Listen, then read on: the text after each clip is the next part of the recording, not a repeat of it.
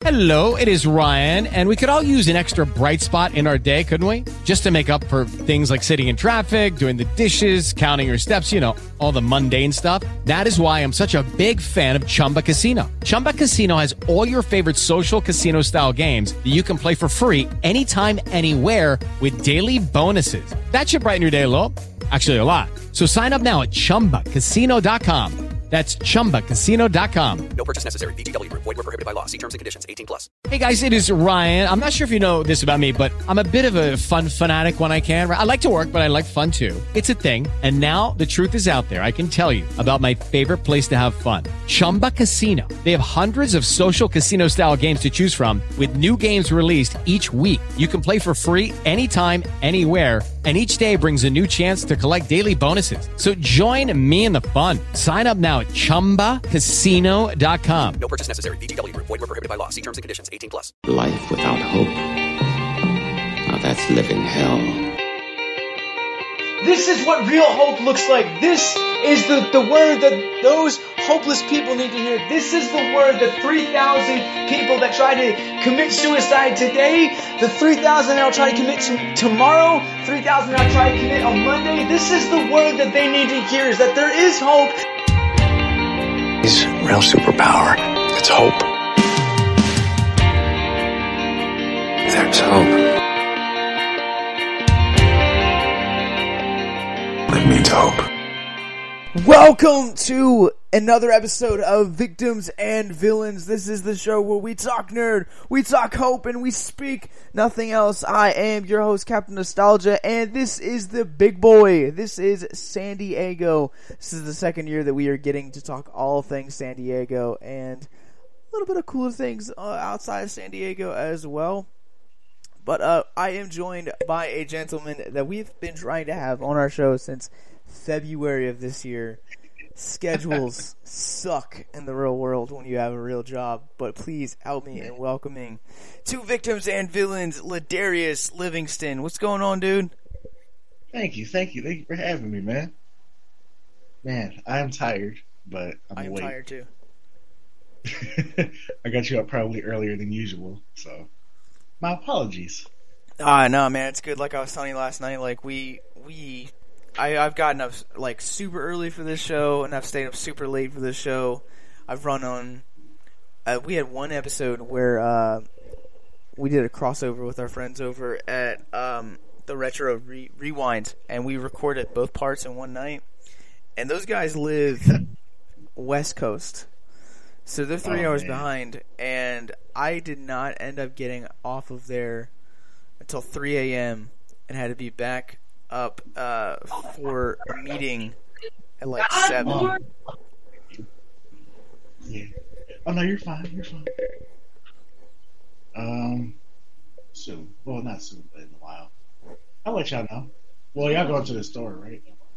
Oh, you're. Oh no, it's okay. Yeah. Sorry. Oh man, that's the beauty of editing. That person never walks in. So let's jump in to talk about who you are as a creator, bro. All right. Well, my name is Ladarius Livingston. I've been taking illustration seriously since about 2014 when I got out of high school, and I've been drawing like all my life, but I never took it serious until like the last parts of high school, which I kind of regret. But, you know, it was also my awakening. So I was like, you know, I'd like to be a creator, so this is something I want to do. I always wanted to be involved in video games or film.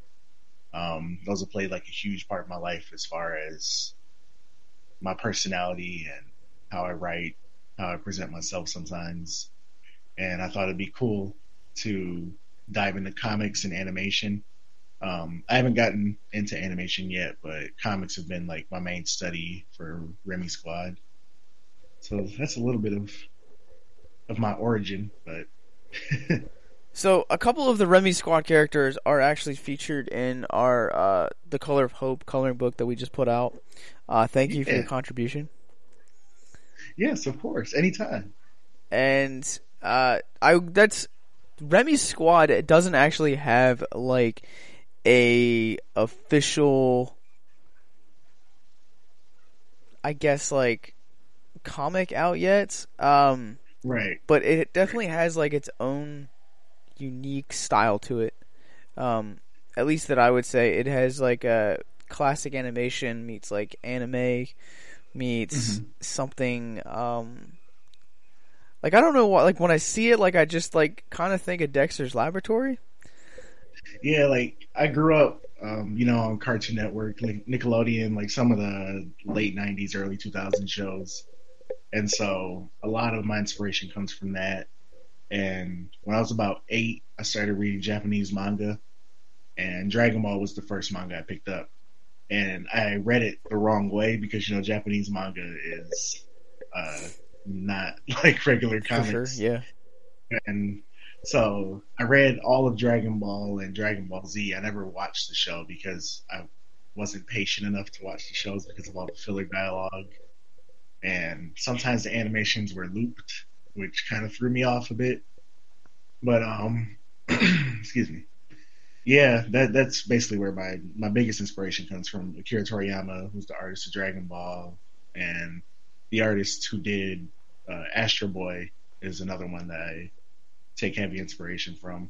And then in recent times, a few of the indie artists that I follow, shout out to Mikhail Sebastian, Nicholas Ivory, and Anthony Piper, who's working on an indie series called Trill League. It's like a flipped black version of the Justice League. It's a parody, kind of like the Boondocks. That's cool. And it's hilarious. And so those few things were stuff that just kind of kept me in my creative state and just wanting to make something that people would enjoy.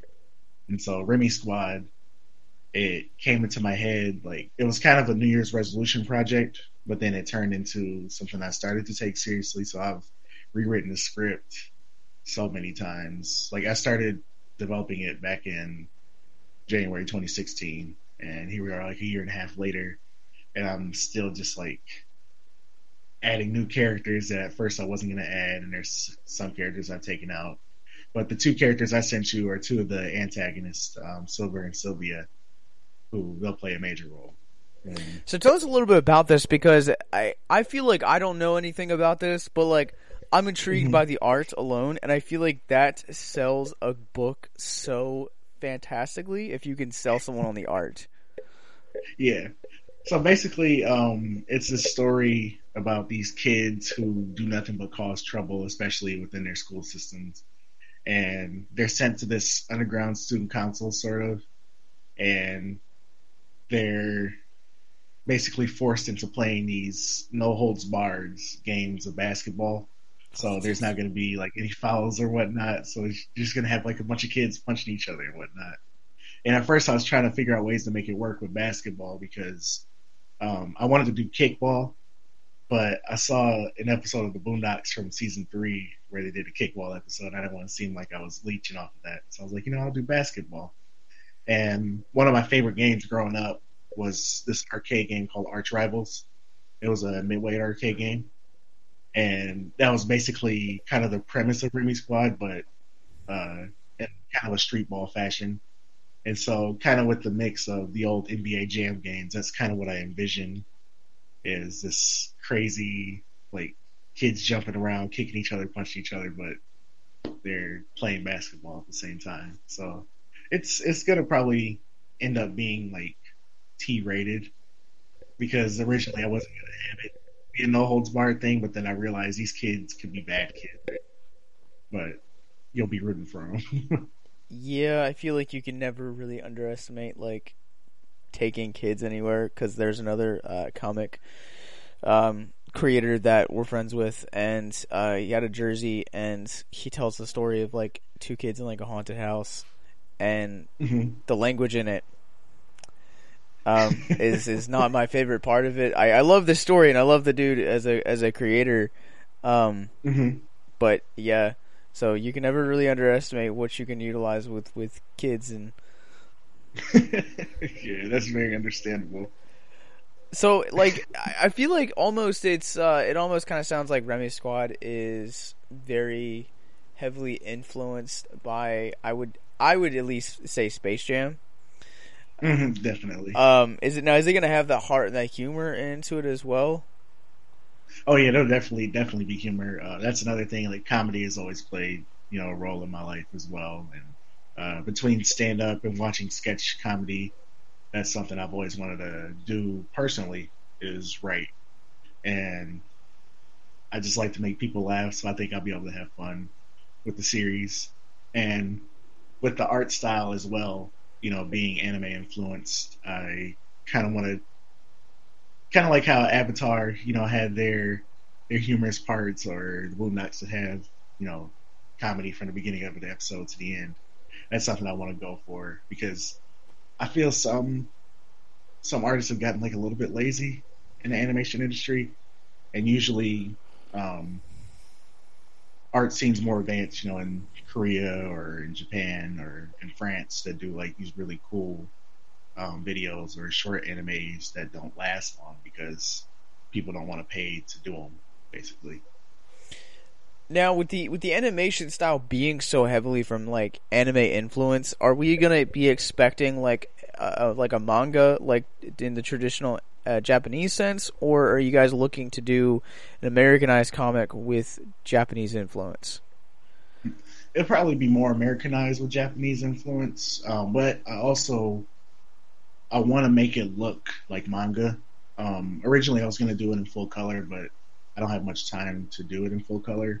Otherwise, it'd take a lot longer. So I'm more likely going to do, what's the software called?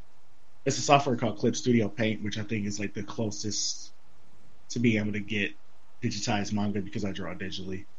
And a lot of artists that I see use it, and my computer crashes a lot just using Sketchbook Pro. And I use Manga Studio usually for After Effects, but just lately I've been toying around with it and kind of trying to utilize it as my main go-to software. So, and I think that makes it more special as a book if it is done in that black and white traditional, because I feel like as much as I love indie comics, I'm now starting to get into like anime and like manga, and I want to see like more, because like at first, like when I was getting into comics, I was like strictly DC, and then like when we started doing this podcast, I kind of like wanted to venture into like the other, the independent world, and that's how we met. And now that I'm like trying to get into like anime, like I love the indie scene, but at the same time, like I want to see more mangas, and I don't think that a lot of them exist. Yeah, and like Mikael Sebastian, he has this book called Mytholoca Lux Nova, which is amazing. When you look at it, it's as if you're reading a book that was made in Japan, because it looks so much like a Japanese manga. And that book is what inspired me to go back to my anime roots, because I started doing study because I wanted to do Marvel DC superheroes. And then just out of nowhere, I just kind of clicked in my head that I wanted to draw what I was comfortable with. And I'm still kind of working on that stuff as well. I took heavy influence from mostly the New 52 stuff. R.B. Silva, he's a really good illustrator. He worked on New 52 Superboy and a few other books that I still read over and over sometimes. But yeah, I definitely want to take a manga approach with it, just kind of challenge myself as well, because there's so many different laws as far as like, comics is kind of like film. You're basically drawing a movie. Right. And so with manga, it's slightly different, but I think I should be able to make it work. I've been reading a lot of books and watching a lot of tutorials. So, and I think with manga too, it seems like the storytelling aspect of it is definitely a lot more slower and a lot more better paced. So are we going to be expecting to kind of see like a little bit of like a slower story with like a big payoff at the end for your first arc? I'm hoping. I'm probably going to build it up as much as possible. I want it to be something. I want the first volume at least to be long enough for people to enjoy up until I'm able to finish the second.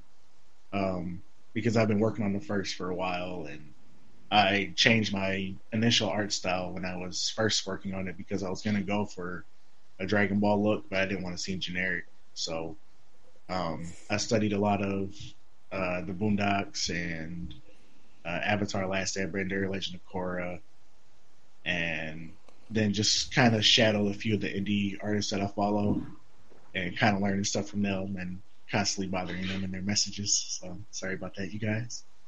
So yeah, I think, I don't know. I just kind of want to create something that people will be able to look at and you're like, wow, indies can do that too. Like I can do that myself. And because I never thought of, like, a lot of manga artists create their books by themselves. You know, they ink it. And if they do, you know, occasional colors like in the beginning of the book and then the full illustration. So they're working and sleeping only like 4 hours a day, but working most of their day, like Toriyama was, to just meet deadlines. So I'm kind of trying to challenge myself to do that, but I don't want to tire myself out. Yeah. I feel like being an independent creator, we had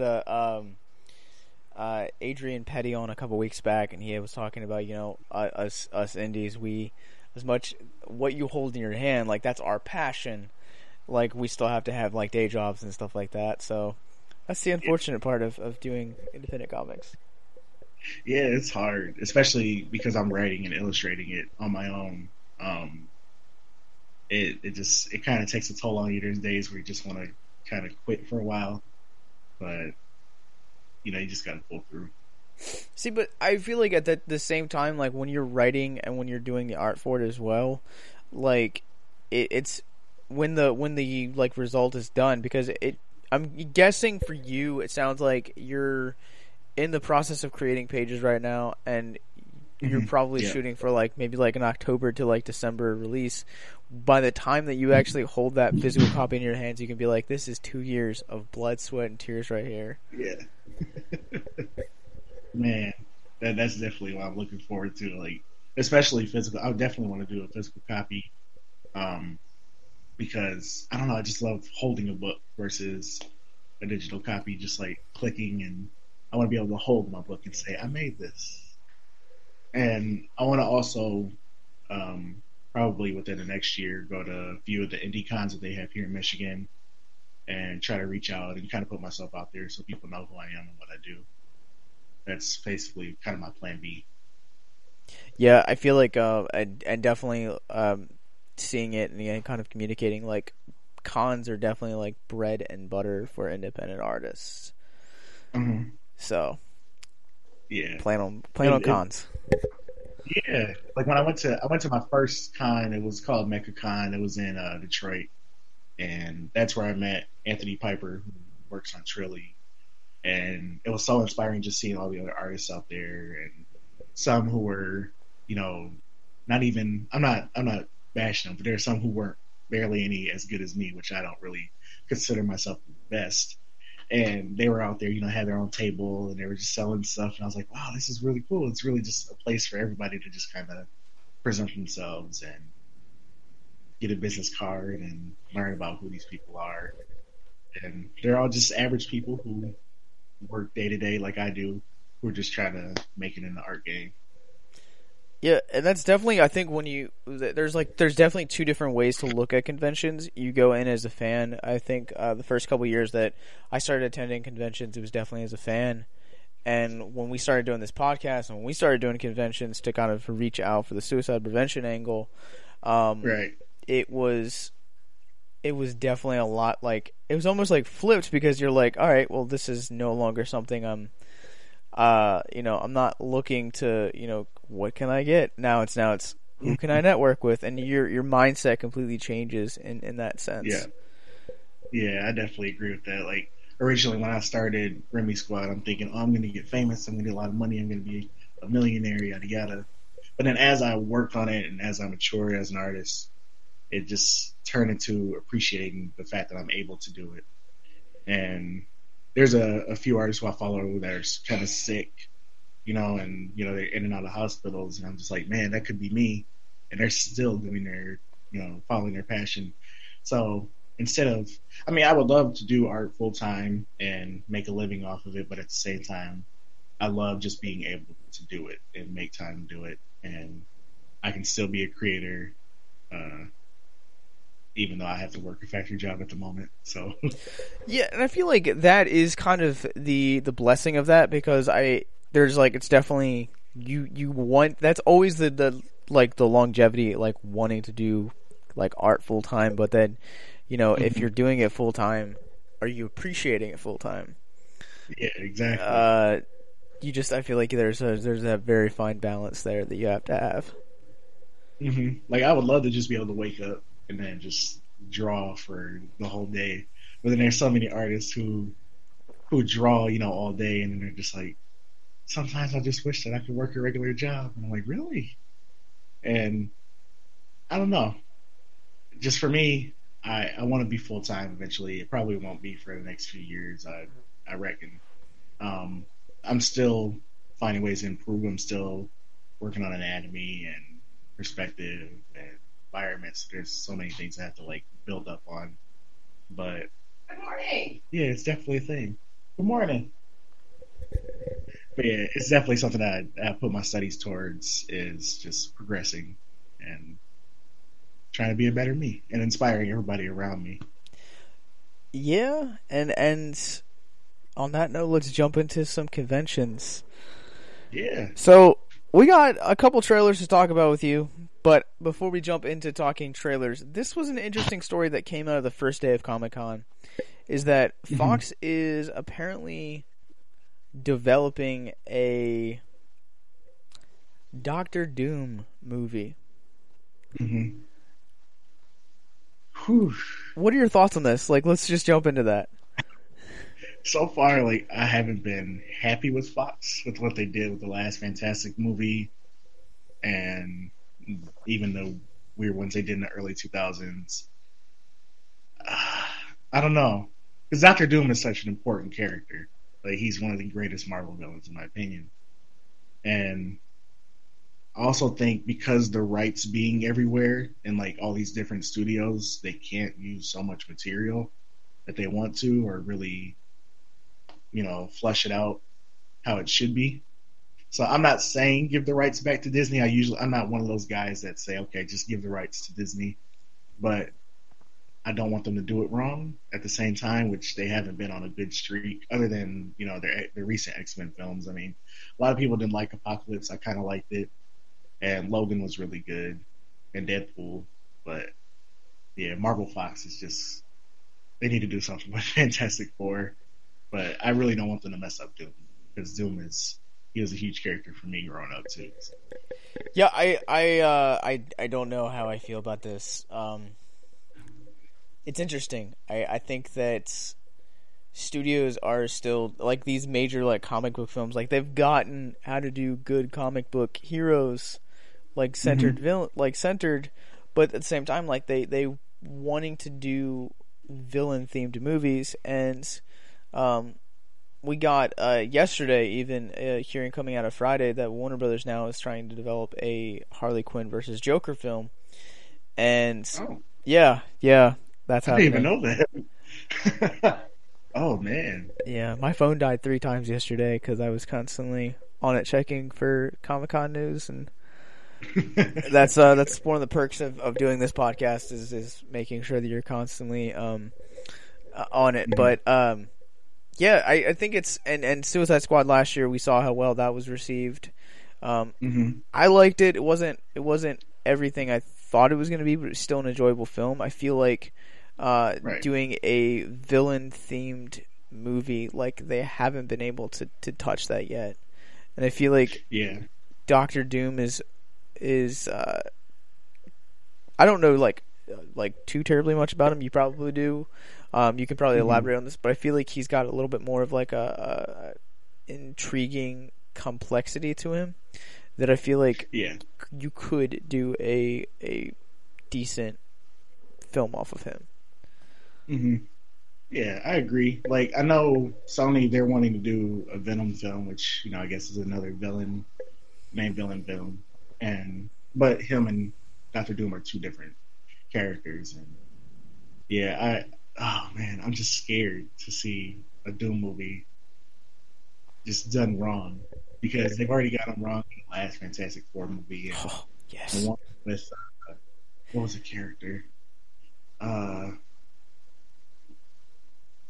the character, but the one with Michael B. Jordan and all the other ones that just recently came out. Fan Four Stick. Yeah, Fan Four Stick.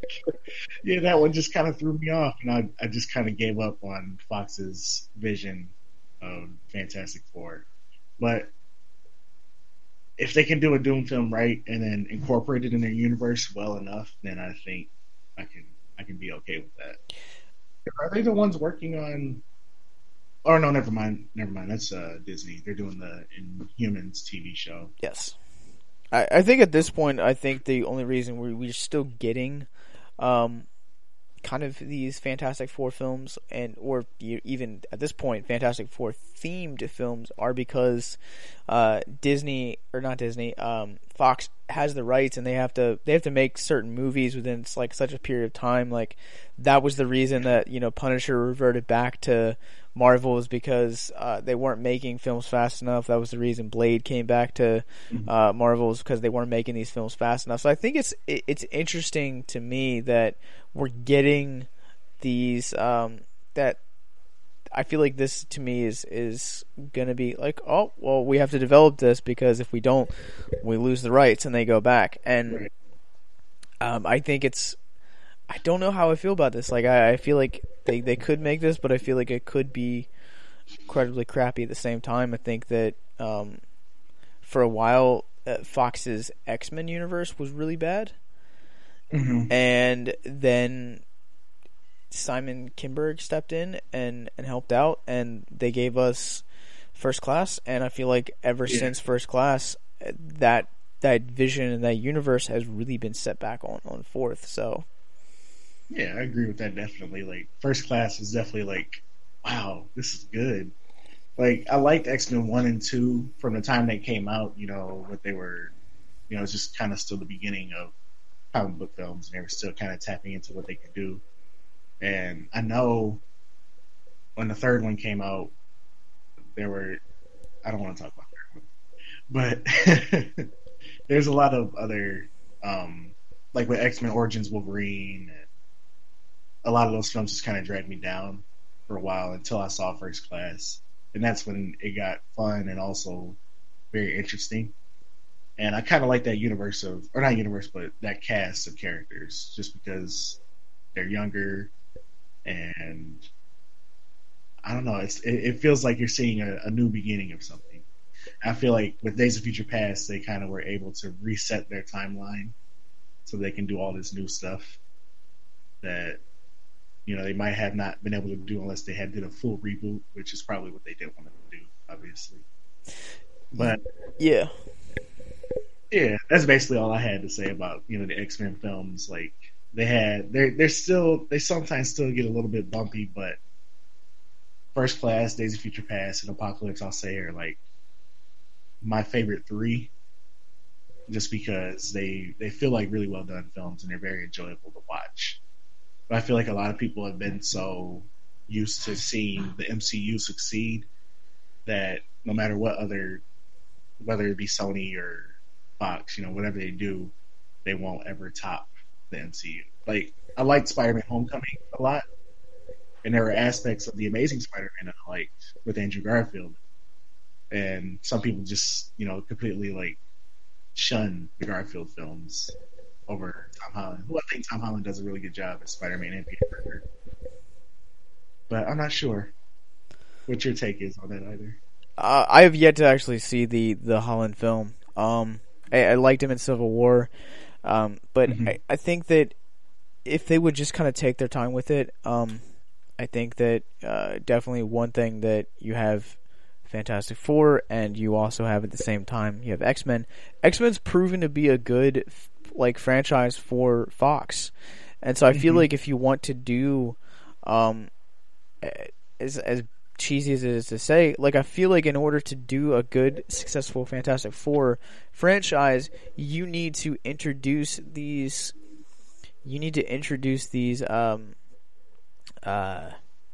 Introduce the Fantastic Four into the X-Men universe as almost kind of like background characters, I would say. Maybe tell their origin stories through post-credit scenes. I don't know how that would that fair, but I feel like that would kind of be the way to do it, to kind of connect the two, because essentially at the end of the day, Fantastic Four, they are mutants. But I think that the angle on doing a Doctor Doom film is a good angle, is an interesting angle to kind of take and reboot this, tell his story, because in the comics, if I'm not mistaken, Doom is he's a lot older than the Fantastic Four, isn't he? Or is he's like... Yeah, Dr. Victor, he's, as far as age goes, I think he's more mature than Reed, Sue, and Ben and Johnny. But then when he taps into so much, because he goes back in time and learns a lot of stuff, as far as magic and sorcery, and he gets heavily involved with a lot of the really big, A-list Marvel characters. And he's more than just a Fantastic Four villain. But as far as building a universe starting with Doom, I think still kind of scares me, because I think he, alongside the Fantastic Four, they all got their abilities at the same time. So if they are rebooting, because I don't think they're going to go off what they... they canceled Fan Four Stick. So depending on what they do with that, I mean, it could work, actually, now that I'm thinking about it. Yeah, I feel like it definitely has potential. It's how you present it, because let's be honest, when Fan Four Stick was first initially conceptualized, it sounded amazing. And I think that Josh Trank could have given us a beautiful vision, because Chronicle was an indie treasure. And I think that a lot of people kind of downplay that, how good that was. But I feel like at the same time, you could have had the whole they were gonna do something independent, kind of found footage type of thing for a superhero film.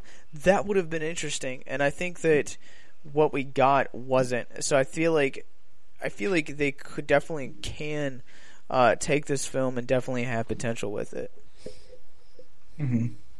Yeah, that would definitely be interesting to see, because like you said, Chronicle is gold. I remember the first time watching it, I'm just like, what? This is really, really cool. Oh my god. And seeing Fantastic Four, I still Fan Four Stick. It was just bad, but it could have been good. Honestly, it wasn't as bad as a lot of people anticipated to be. It still had potential. It was a really short movie, so there really was no time for character development and amongst the four plus Doom.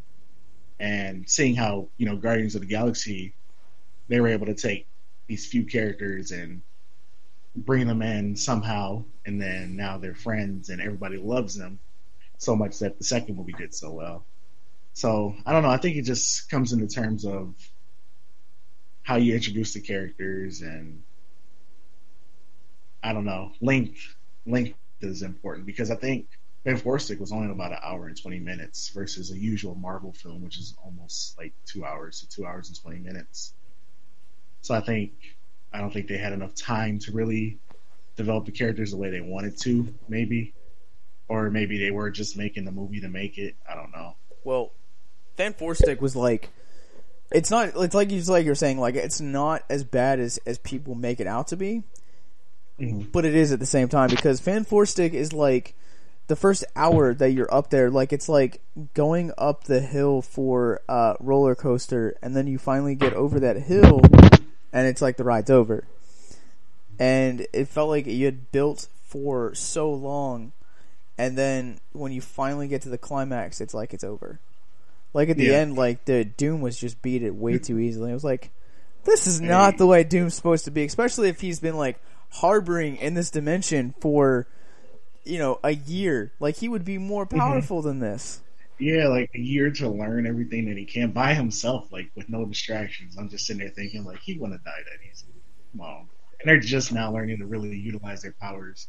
And there was such like that was another thing was there were these huge like time hops, like from when they got their powers, and it was like 6 months later, and Reed is here, and they're all still locked up, and then it goes to like another few months later, and all this stuff is happening. I don't know. It was just weird the way they did it because I don't know. I have mixed feelings about the film. Like when I first saw it, I enjoyed it, but then the second time watching it was when I kind of thought like.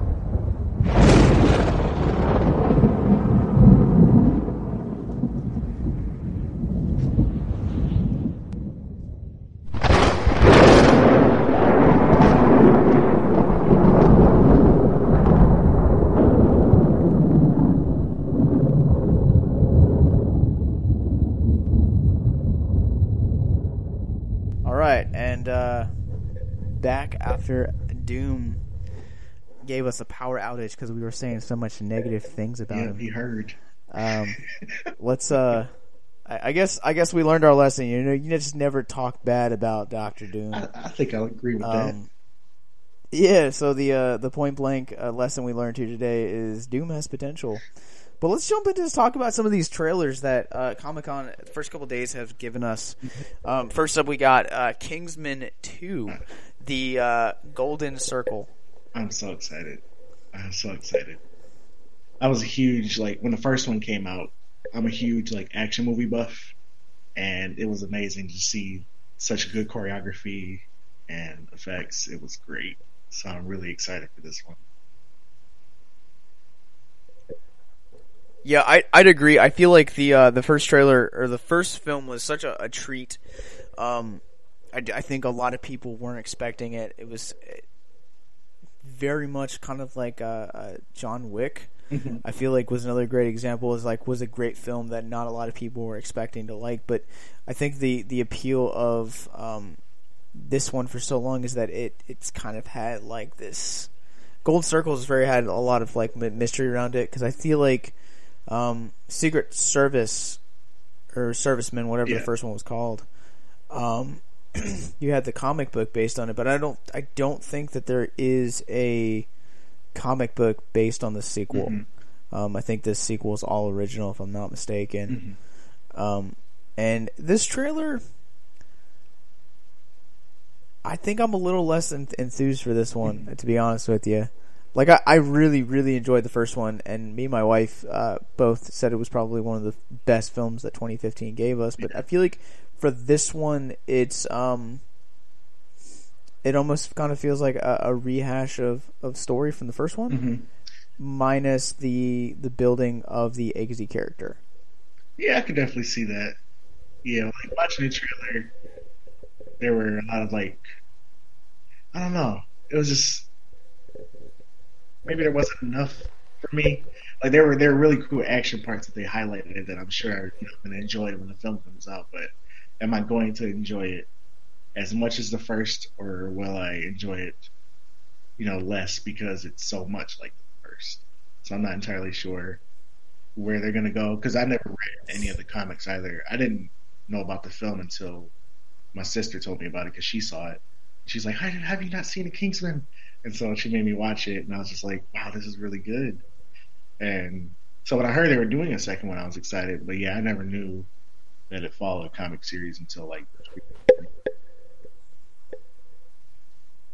And I think if I remember correctly, the comic series by Mark Millar was only 6 issues or something like that.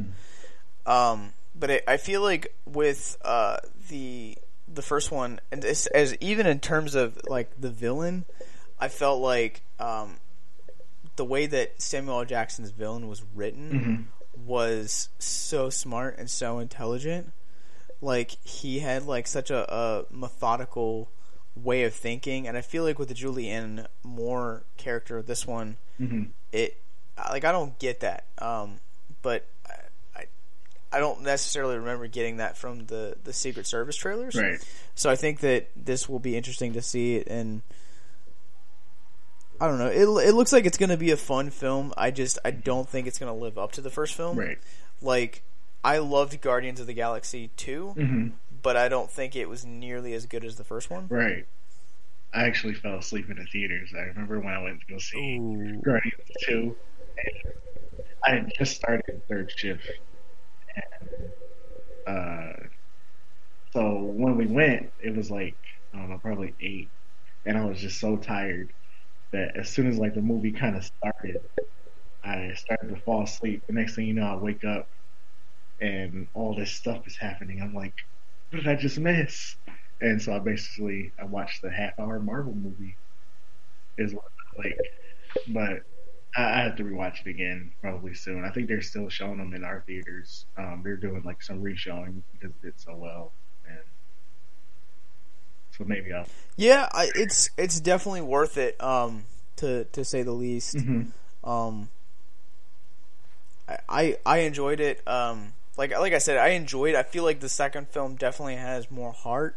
But and I feel like with kind of like properties like Guardians of Kingsman, that these kind of properties that don't really have like a general audience niche, that are kind of like, you know, they appeal to you really like the hardcore Marvel, the hardcore, you know, Mark Millar films fans. You can only do so much with them, and I loved the first film so much that I want to see more of Eggsy, and I want to see more of this organization. But at the same time, I think it'll be interesting to see if it can live up. I feel like my biggest complaint about this trailer was the ending, where you have the guy from Statesman. He was like, "Manners maketh the man," and then they were like, "Do you even know what that means?" And like that was such a vital part of the first film that I felt like for this one it felt so cheap and forced. Yeah. Maybe it's just one of those gag moments, you know, like trailers always have to have like a gag at the end. Like even the Jigsaw character the Jigsaw trailer had like a small little goofy part that I don't know, trailers do that a lot now. Like, you know, the trailer ends and then they'll do something goofy and then they'll show the release date. I'm not sure why. I mean, like, I feel like there are certain trailers that can pull that off well. Like, I think John C. Reilly in the second trailer for Skull Island is a great example of that. Which was amazing. Yeah, we call them skull curlers. But that's a great segue, because we are also talking about the Jigsaw trailer. I'm a big Saw guy, so to kind of see this, I think it's going to be interesting. But I'm gonna, before I kind of go off on my likes and dislikes, what are your thoughts on this trailer? It felt weird. Like, it just kind of seems like, I don't know. I'm gonna watch it regardless, and just to see where they go with it. But I don't know. I kind of fell off after. Honestly, I think it was actually the fourth. But I did watch the fifth and the sixth. And the final chapter, which was the sixth one, right? Seventh was the last one. Oh yeah. That one was also a bit brighter in tone. It didn't feel as dark as they usually are. And I don't know what I'm looking for entirely with the series, but I don't know. I'm hoping to just enjoy it, like when I go to watch it, just to see, you know, what they do, like what the big reveal is, and who's doing all the killings. Because I know I don't want to spoil it for anybody if that's okay, but spoiler alert: because they show Lawrence at the end of the final chapter, who was basically running the show behind the scenes from like the second movie all the way up till the end. So I don't know if it's him or if it's a copycat or if it's somehow John didn't die in the third film. I don't know. But I'm like one of like, as much as people hate on the Saw films, they're like, there's too many of them, like they're the same film. Yes, but when you look at the storytelling aspect of those films, like you take away all the gruesomeness of it and you focus on the storytelling aspect of it, there is no film series that is that intricate. I like, yes, I would, make the argument for, maybe Halloween kind of coming in, but I feel like that those first 7 films really told one big story, and it told one big story that really that you kind of didn't see coming, and it was such a simple concept that kind of grew bigger and bigger and bigger. And I feel like with this trailer, like I was at work when this trailer dropped, and I immediately, like, I stopped what I was doing and I watched this trailer because, like, that's how much of, like, a fan I am of this series. I think it's probably the smartest film series outside of Nightmare on Elm Street. Because, Freddy kind of, got a little crazy. But I feel like this one is definitely the smartest film series. At least in the horror genre, because there's so many aspects of these films. When you stand back and look at them whole, you're like, man, all of this is connected. And I felt like after the third film, it's like, how do you end a franchise like this? And I felt like at the end of the 7th film, I was like, I did not see that coming. Yeah, the 7th film, like, man, that took me by surprise, because I remember I actually went to theaters to watch it because everybody was like, we gotta see it in 3D, and I'm like, okay, I'll go. And I really enjoyed it. And then up until the end, I looked, and everybody else, like, that were watching, for some reason didn't remember Lawrence, but I did. And I was like, oh my God, that's the guy from the first film. And they're like, what? And then it goes through like it's like a plot twist. Yeah, and then it goes through like the whole thing. Like he did the little eye thing for the guy in the intro of the second film, and all the weird surgery things that no normal person could do. And I'm like, it makes sense. This was a good franchise, and that basically sold me. I probably rewatched that one a few times too, just because, like, my heart just like dropped, because I remember like thinking like I really hope that Lawrence goes back and finds Adam, but Adam dies in the bathroom, and it breaks my heart because I felt bad for that guy. But man. Yeah. But yeah, like you were saying, like the story is really where it's at, and like, even though, there's, a couple that I didn't really enjoy as much, but that story was still there, so much so that I remember these characters and their names, because it blows your mind throughout. Like the second one had that huge twist where it was recording the whole time, and then the first one, the body in the center of the room was alive the whole time. So between that and just really good development, I think the Saw series is really good. I think hopefully Jigsaw will be a good, I don't know, maybe it'll be a revival, or maybe it'll just be, a one-shot thing. But I'd be very interested to see what they do with it.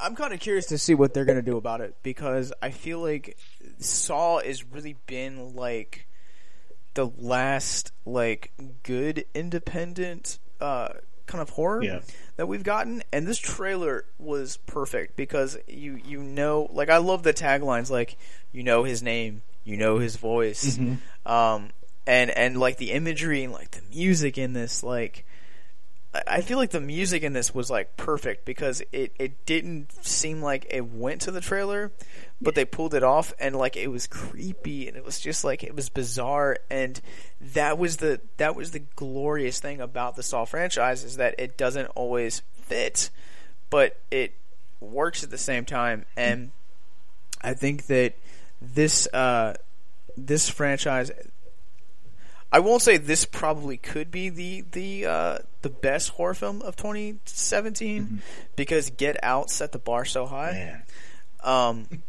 But I feel like this film definitely could be just mind-blowingly amazing, and I think that we're kind of like in a season right now, like where we're kind of bringing back like nostalgic things, and it's been the first film came out in 2017, so it's been like 4 or 5 years since we've seen Saw, and I think that this is a good kind of return form. Yeah, I think that this film is going to just.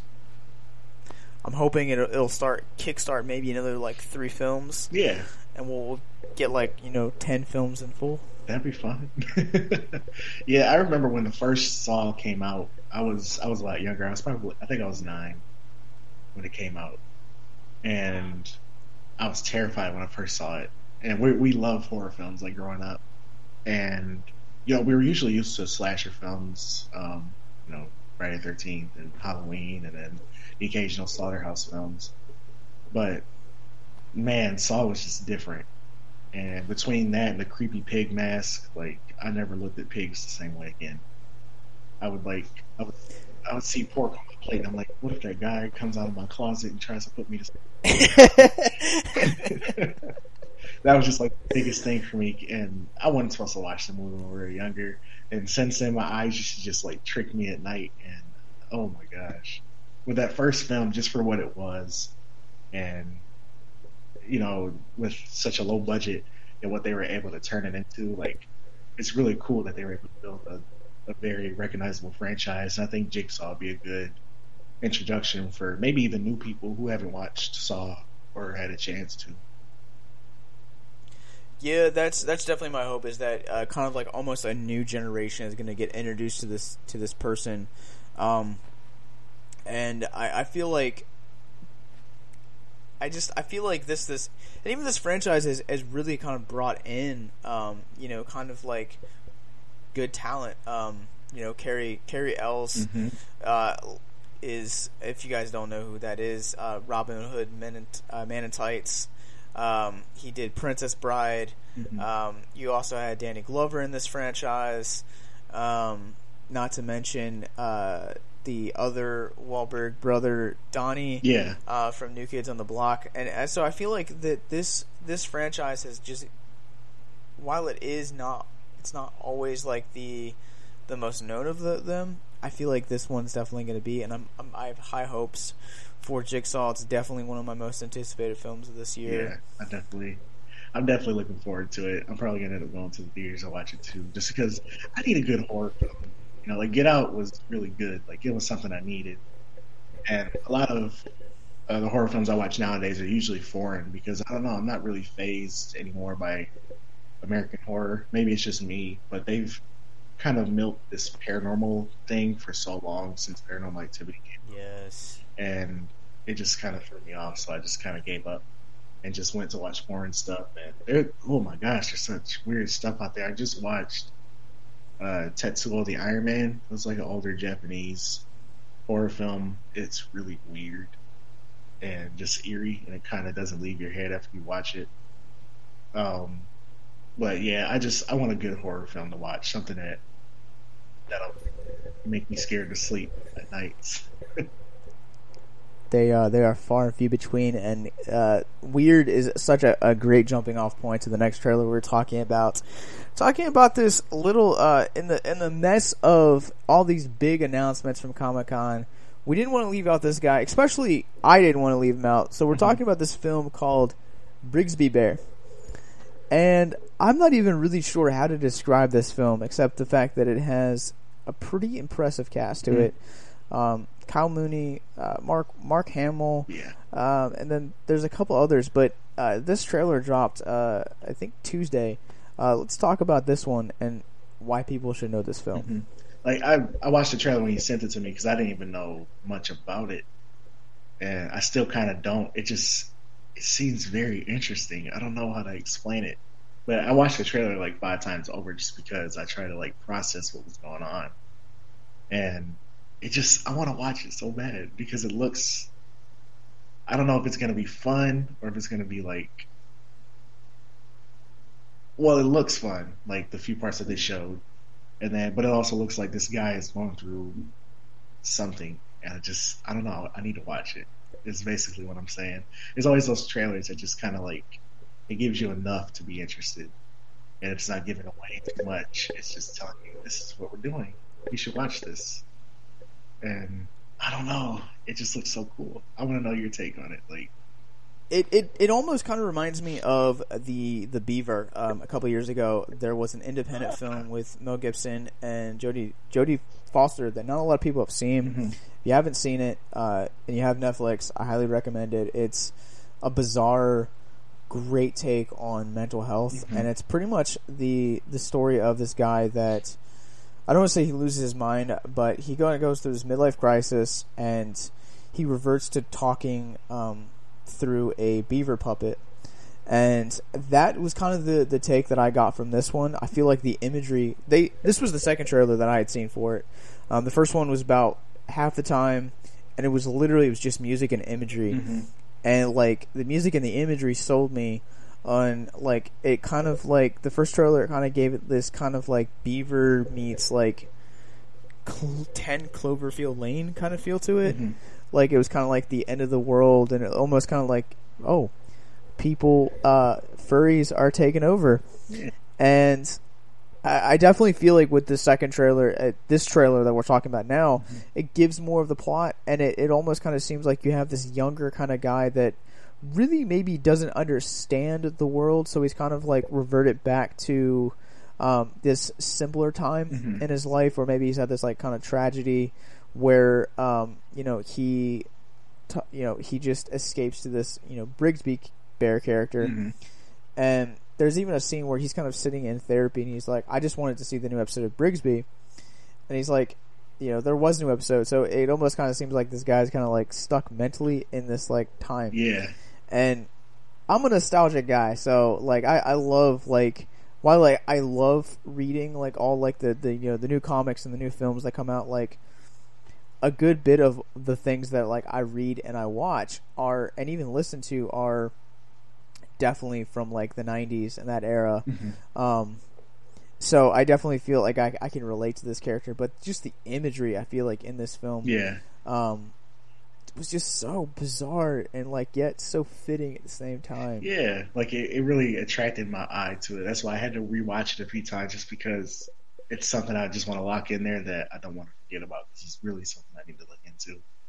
And yeah, like you said, like the cast looks really good, the trailer looked great, and the whole premise just really seems interesting. I just want to see where it goes. Like, I feel like it's going to be an emotional drive, because any film that kind of has a take on any mental disability, I think, always has like those tear jerk moments where you want to help this person so bad, but you can't do anything because you're just you're the watcher, and it looks exciting. I think it'll be a good one. Yeah, I definitely think it's going to be a good one, because I'm always like really curious about like comedians that kind of go off and do drama. Like I always feel like those are kind of like really intriguing films to me, because that's out of their ballpark. And you have examples like Jim Carrey doing The Truman Show, or like Eternal Sunshine of the Spotless Mind, Adam Sandler doing Punch Drunk Love, Spanglish, just to kind of name like a few mainstream ones. And I feel like Kyle Mooney, if you I know like there are the current season of like Saturday Night Live is like very hit or miss with people. Me and my wife, we love it. Kyle Mooney is probably one of my favorite actors that's on there. Because my favorite actor that was on there, he left. But I feel like with him, not only knowing that he also wrote this film, but kind of getting to see him kind of go off and do something, I feel like this, while I do feel like it's going to fall under a lot of people's radars, I feel like this is going to be a beautiful film.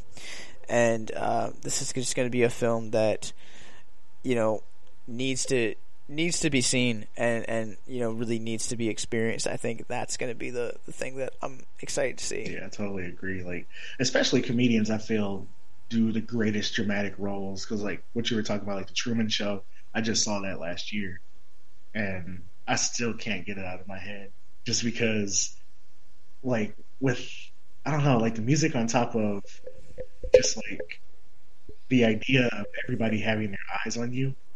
It just like felt it made me feel so uncomfortable, and I don't know, like it didn't hit him until like he was in his 30s, because the set piece fell like by his feet, and man, just it was really cool to see Jim Carrey do dramatic acting because he's really good at it. There's a bunch of comedians who do like small indie films. I think Steve Carell does quite a few, and I can't remember her name. She's usually like in a lot of like SNL casted stuff as far as like the films and stuff. She was in Anchorman 2. She played as Steve Carell's love interest. I just can't think of her name. Oh, Kristen Wiig. Yeah. She's done a lot of other like small budget indie films that are really weird, but she's such a good actress. And I don't know, a lot of comedians are just really good at it. But that's just something I wanted to get at because I just realized that, some of my favorite comedians have done like these really good roles. Like even Eddie Murphy just recently did Mr. Church, and I don't know, which I think was also an indie film. I might be wrong. Yes, it was. Yeah, that was man, that was really good. But I'm really excited for Brigsby Bear because I never knew anything about it, and just now seeing the trailer, it's something that's definitely in my interest, like as of now. Yeah, and I think that I think it's going to be good, and I think it's going to be something that's going to be unique and weird. And speaking of unique and weird, our last trailer to talk about is the Netflix film Bright. Yes. I've been waiting for a trailer for it because I seen the small snippet that they showed. Man, it was totally different from what I thought it was going to be. I thought it was going to be like an actual cop show, kind of like End of Watch, which ironically is directed by the same people they said. The same writers, I think, one or the other. But because that movie Detroit that's coming out with John Boyega and a couple other actors, I can't think of the guy from Meet the Millers. Anthony Mackie. And it got me interested, so I was like, oh, they're going to do another kind of movie like this for Netflix? But then they showed this trailer, and it was totally different from what I thought it was going to be. And I'm definitely interested because it's like one of the weirdest things that I've seen as far as like, especially for like makeup and visual effects on Netflix. This is something different. I'm not entirely sure what to say about it. I'm excited, but I'm also just interested mostly because I'm a huge Will Smith fan. I grew up on his music and Fresh Prince, so this is just something new. It kind of reminded me of iRobot for some reason. I don't know why. I think it was just the way he interacts with everybody around him is kind of the same way he did towards the robots in iRobot, but it might just be me. Well, I feel like this trailer is definitely nothing what I expected. Like, I kind of expected it, but I kind of didn't because the guy that wrote Bright actually wrote American Ultra, if you've ever seen that, with Jesse Eisenberg and Kristen Stewart, and Chronicle. Max Landis is one of the most unique writers in Hollywood today. And I feel like every film he does is so weird, but it's so challenging at the same time because it's like you look at where he kind of also has gone.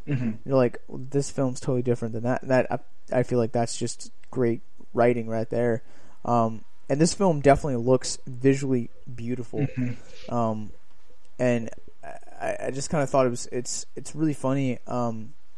Because obviously the trailer opens up on Will Smith walking out to trying to flick away like an imp, which was pretty funny. And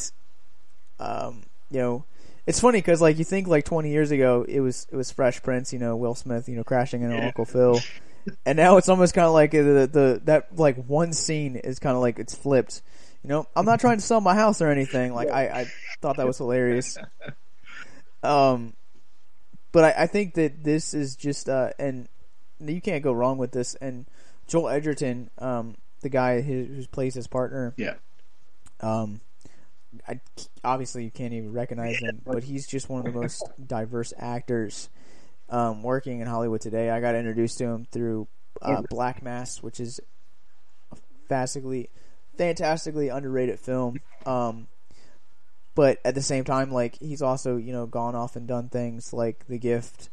He did one this past year that I really wanted to see called Loving, I think. Mm-hmm. It was the true story of, a white man and a black woman that fell in love and, during the time of segregation. So he's definitely, like, he just has, like, such a good, like, range as far as an actor. So I feel like putting him up with a talent like Will Smith, and you're having, writing from Max Landis and directing from a director as strong as David Ayer. Mm-hmm. Like, this film probably could be put in theaters and still make a good decent amount of money, but we're in the streaming age now. So I think it's cool, and I think it's cool, like, when films like this come to Netflix, because, like, I don't have to, like, go out. Like, I can, like, literally just shut all my everything and just watch it. And I feel like Bright is definitely going to be a film that, like, watching the trailer and just watching some of, like, the action sequences, I was like, man, I just totally just see me watching this, like, over and over and over again. I can definitely get that from it too. Just, like, it really wasn't what I was expecting, and I was just expecting, an average cop story, but this is something very different and very, I don't know, it's very surreal, but it's also just interesting. Like, I want to see where it goes. And man, and coming from Netflix, you said we're in a streaming age now, and I think Hulu, Netflix, Amazon, they've been able to bring out these really cool exclusives, and very, very high quality. I can't really think of the word for some reason. I just had a brain fart, but their films and whatnot, whether it's indie or low budget, or some of them are really high budget. This one just seemed very big, and it shows potential for Netflix to even just branch off, being its own thing. It doesn't need big movie theaters. It can just do this, and they have the right resources to do everything, at least. And plus, they're making a lot.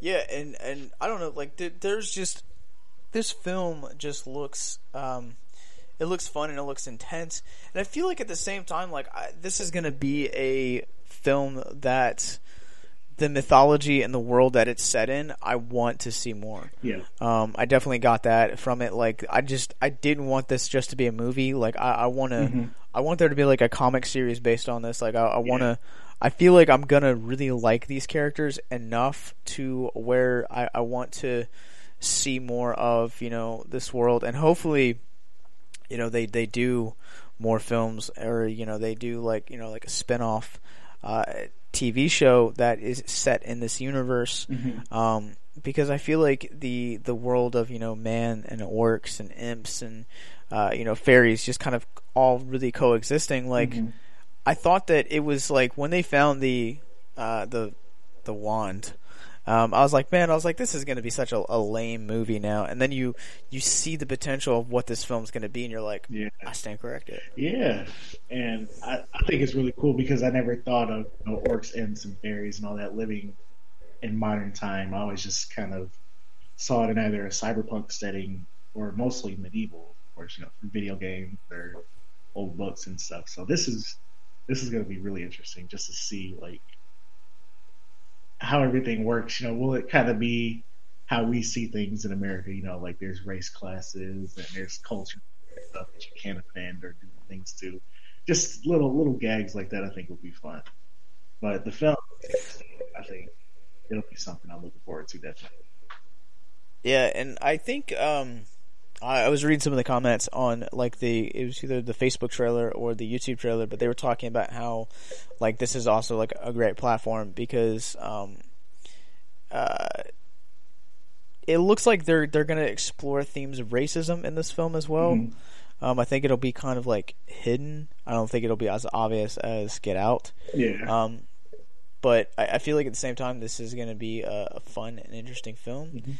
And something else that is going to be fun and interesting as well is Hope. If you guys are listening to this right now and you or someone you know is struggling with suicide, please do not hesitate to reach out, because suicide is currently the 10th leading cause of death in the United States.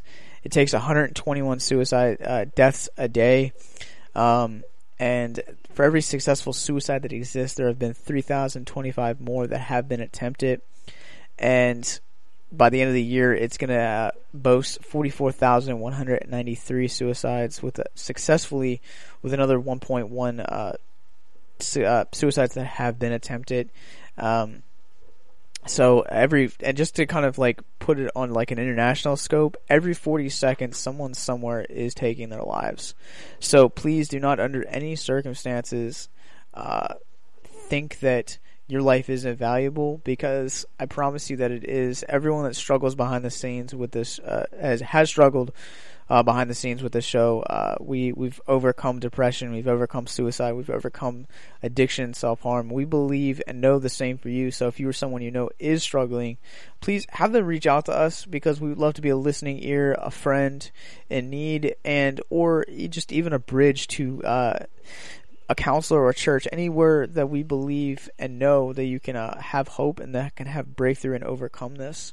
So you guys can reach out to us at facebook.com/victimsandvillains or victimsandvillains.net/contact, or you guys can also call anonymously to 1-800-273-8255, or text anonymously as well to 741-741. And someone would love to get out with you guys. But that is going to do it for us hanging out with Ladarius and talking all of the Comic-Con goodness. Be on the lookout for Remy's Squad.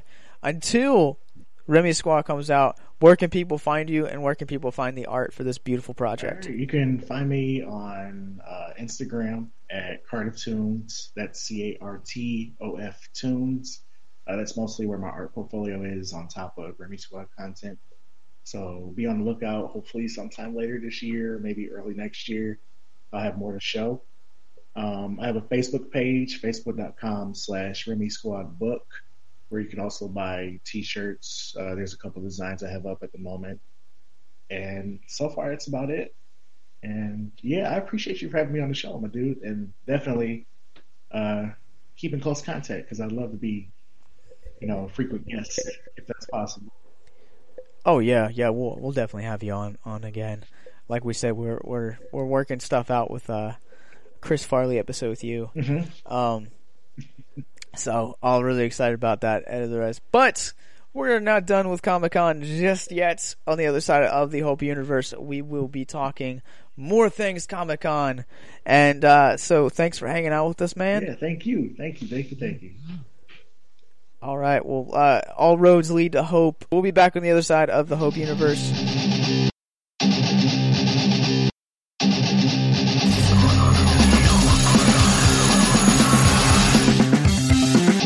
So this week for Hope Speaks Louder, we had originally planned on continuing our series into eating disorders. All roads lead to Hope, as we've been really spending a lot of time focusing on this week, and due to some scheduling conflicts with the guests that we had lined up for this week, we just had kind of felt like it was better to pay tribute to Chester Bennington of Linkin Park, to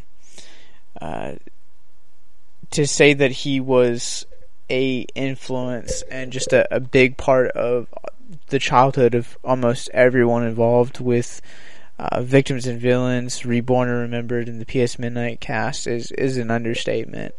Just even we spent so much of last week just really talking about him, and so we really just wanted to pay honor to him for this week, and to really emphasize the fact that if someone is listening to this right now and they are struggling, that please reach out and get help. And so what we're going to be doing is I'm going to briefly share some of my memories of him, and then interwoven out throughout here is going to be some tributes as well.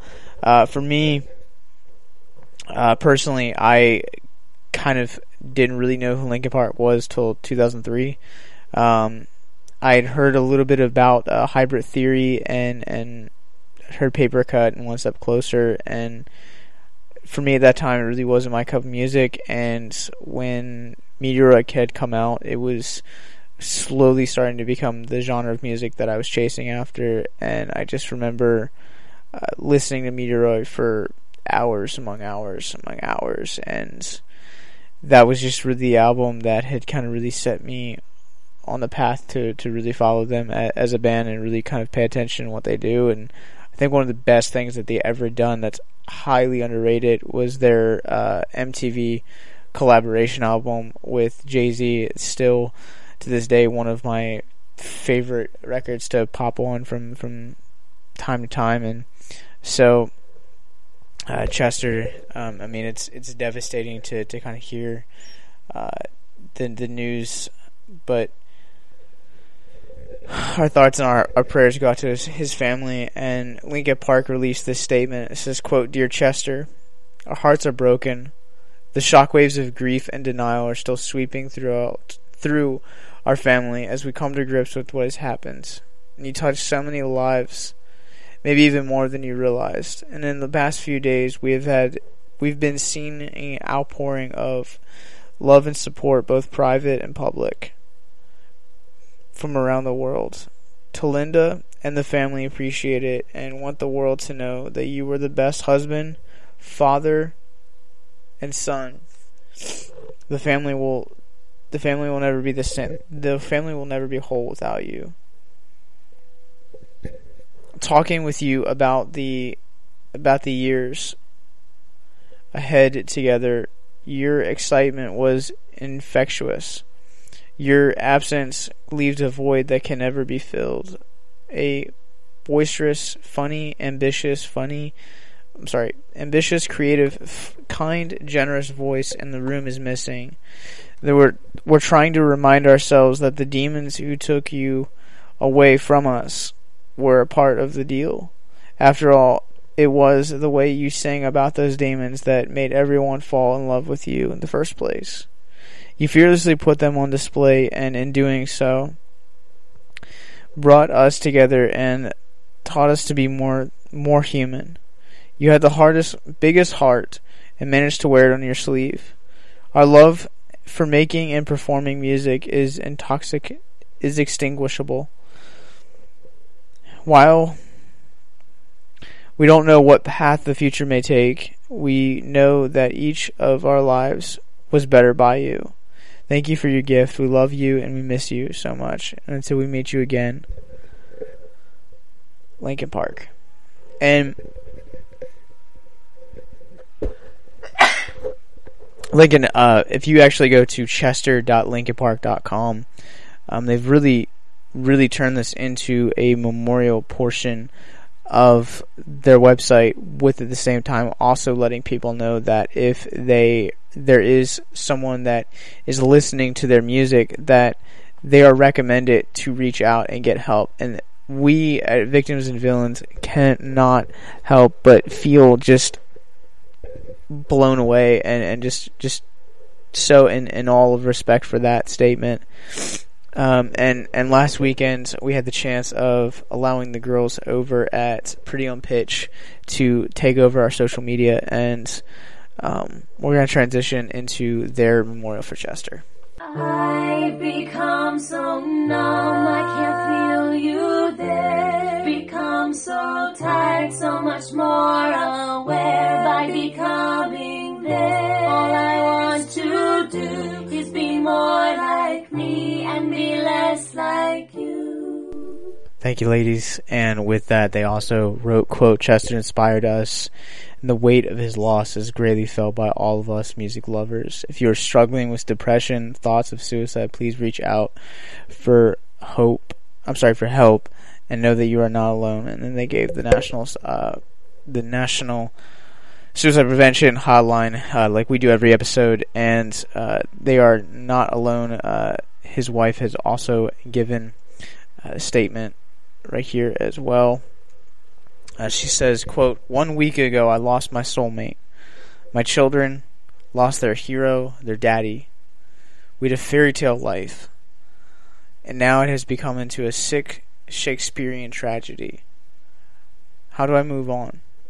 How do I pick up my shattered soul? The only answer I know is to raise my babies with every ounce of love I have. I want to let my community know and the fans worldwide know that we feel your love.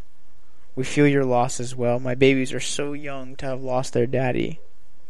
And I know that all of you will help keep his memory alive. He was a bright, loving soul with an angel's voice. And now he is pain-free singing his songs in all of our hearts. May God bless us all and know and help us turn to one another when we are in pain. Chester would have wanted us to do so. Rest in peace, my love. Always, Mrs. Talinda Beddington." End quote. So just some of the things that she talks about in this statement that she issues. Just about, turning to one another in love, or turning to one another in that when you're in pain. That is the heartbeat of our show, and that is what we believe helps diverse tragedies like this, is opening up. And I'm going to be the first to tell you that it is scary, and it's going to be that way. And it's like power that's over you, but the more that you speak up and the more that you talk about it, the less power it has over you. So if you're someone is listening to this right now, you're struggling with suicide, please reach out. Suicide is the 10th leading cause of death in the United States.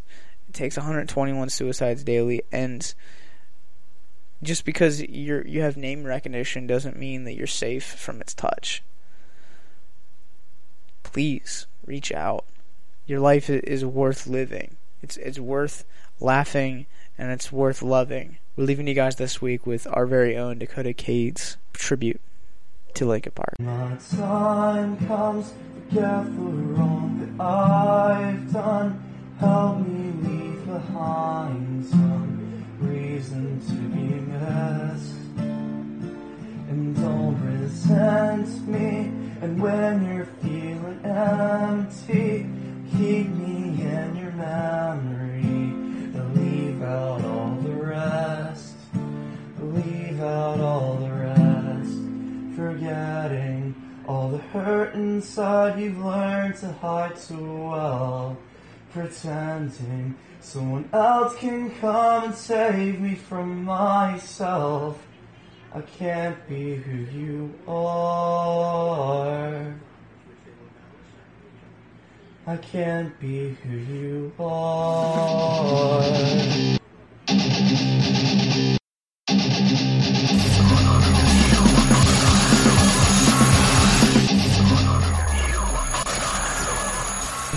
Welcome back to Victims and Villains. We're still hanging out, still talking hope, still talking some nerd, and continuing our Comic-Con coverage for this week.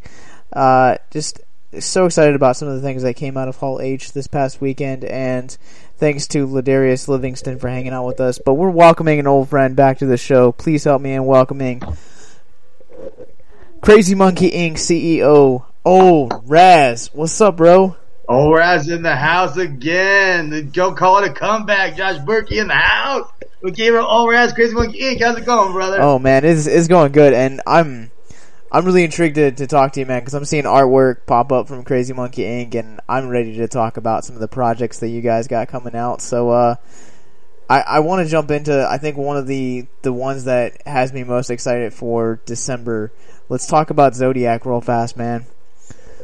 Oh man, let me tell you, Zodiac is great. It's from a new artist creator. Her name is Tam, and it is the first manga anime inspired title from Crazy Monkey Inc.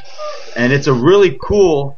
It has that sort of Infinity Gauntlet style storytelling to it, right? But that's just a loose translation to give you an idea of what's going on. There's the Zodiac stones, they're out there, and there's a group of kids that come together to get them. And of course, adventure ensues. I'm really excited about it. There's not too much more I can give away at this time. I put out a 5-page preview. The artist and creator is working on the second issue as we speak right now. So hopefully, I've read some of it, but I haven't read the whole book yet. Like I said, we're just getting this in. I'm just getting everything in. It's a new book we just signed. So as you've seen from the artwork, it's great. It's really great. It's another one of our family-friendly titles, and I'm excited to hear from it. So we'll talk again soon in a couple of months, and I'll give you a little more deets on that. But it's a great project, and just like you said, the art's fantastic. Yeah, it is. And I have yet to I didn't actually know that you guys had actually put out the 5-issue, like the 5-page preview, so I'll have to check that out. But yeah, just some of the artwork I've seen, like I can definitely feel like that manga anime influence that, and just like the very brief description, just the way you're describing it, definitely does sound like it has that Infinity Gauntlet feel to it. So I'm excited for that, and that's not the only kids-friendly book that you guys have coming out. You guys also have Monsters on the Run for Mr. Mark Snow, who we had on a couple weeks back. Yes. Thanks for making that happen, by the way. Oh, my pleasure. That's another book that I am super excited. You know, these new books we have coming out, these artists and creators, Mark Swan is the creator, writer, artist, inker, letterist of Monsters on the Run. So it is a real self-contained epic tale from one man's vision. And that's the same thing with Tam and Zodiac. She does the writing, the creating, the art, the colors, the lettering, a one-stop shop. And the real cool thing I've noticed about that is when you have a creator that is solely working on that book itself, they're able to put so much in there, and it's going through absolutely zero filters. So both of these books are grand, epic tales that are meant. These tales are told over a few issues, man, and I like that. These books are going to be. We're looking at 4 books a year, and each one of those books should be bookended. Should at the end of the year should be able to crunch into a graphic novel in chapters. So every year you're collecting the books, and then if you want to get the graphic novels after that, please do. You know, I've heard a lot of people. Here's the thing I figured out with comic books lately, Josh, and tell me if I'm wrong here. Go for it. There's 2 camps. There are the old school monthly readers that like getting individual serialized stories and getting the followed issues and continuing the adventure. And then there's this new crop where they'll like a book or they'll like a title, but they'll end up waiting for the collected graphic novel edition, and they'll just scoop that up instead. You know, so I have found from the publisher end of view, I like having creators that they have long-term visions where it's not just kind of. I love creators that do the one-shot stories too. I don't get me wrong, 2 issues, 4 issues, all that's great. But when you have someone that's got a long-term vision that you can go with, that excites me. You know, I think of. I don't know if you remember this. There's a guy named Jeff Smith that did a serial called Bone. Yeah. It was a comic book.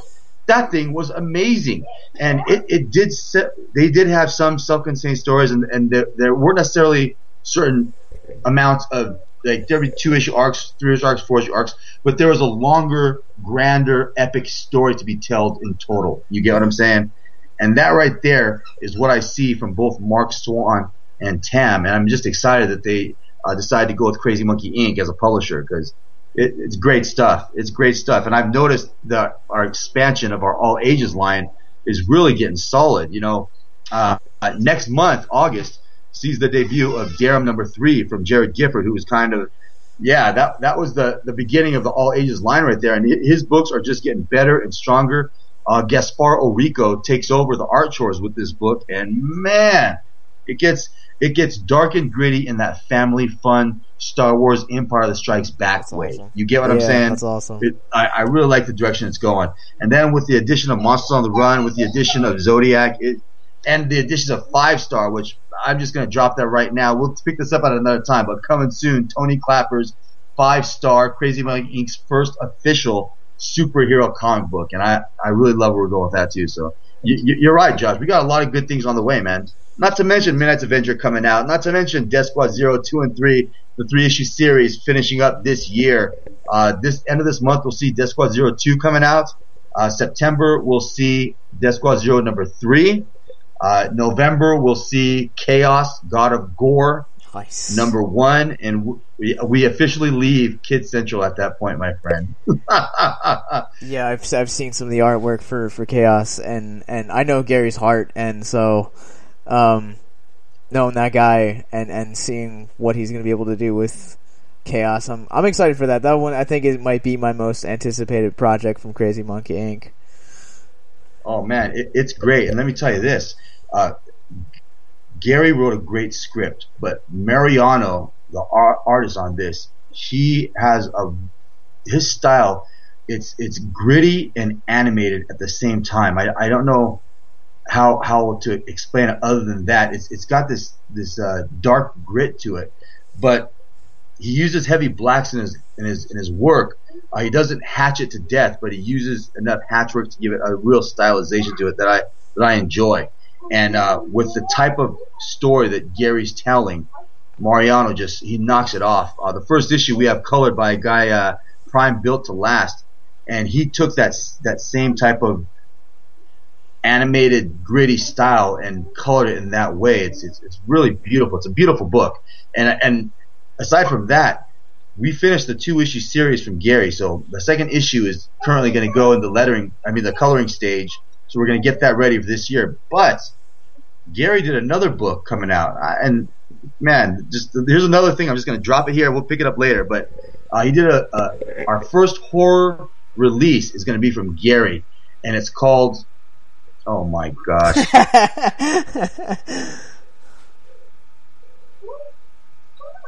What's the name of that book, Gary? Oh my gosh. Do you remember? Okay, to be continued. Just let me say, the artist we have working on this book, Gary has been blessed with Crazy Monkey Inc. because his scripts that he gives up to me, the artists I put on those books, those titles, they just work so good with the theme of his. Oh my gosh. Josh Berkey, the name of this book is called. I don't know. I remember seeing the teaser for it, like the bloody handprint on it, and it said coming soon. Yeah. Like I remember it, and I was like, I'm immediately sold on this. That's okay. That's okay. As we talk, I'm going to see if I can find something on it. Why can I not remember this title right now, Josh? I don't know. Dang it. Well, let's just say it's going to be exciting when it comes out. Oh, Children of the Tar. Okay. Yeah. Children of the Tar, bro. Salvo Mascot is the artist on this. It's a period tale that takes place, I believe, in the 50s or the 60s.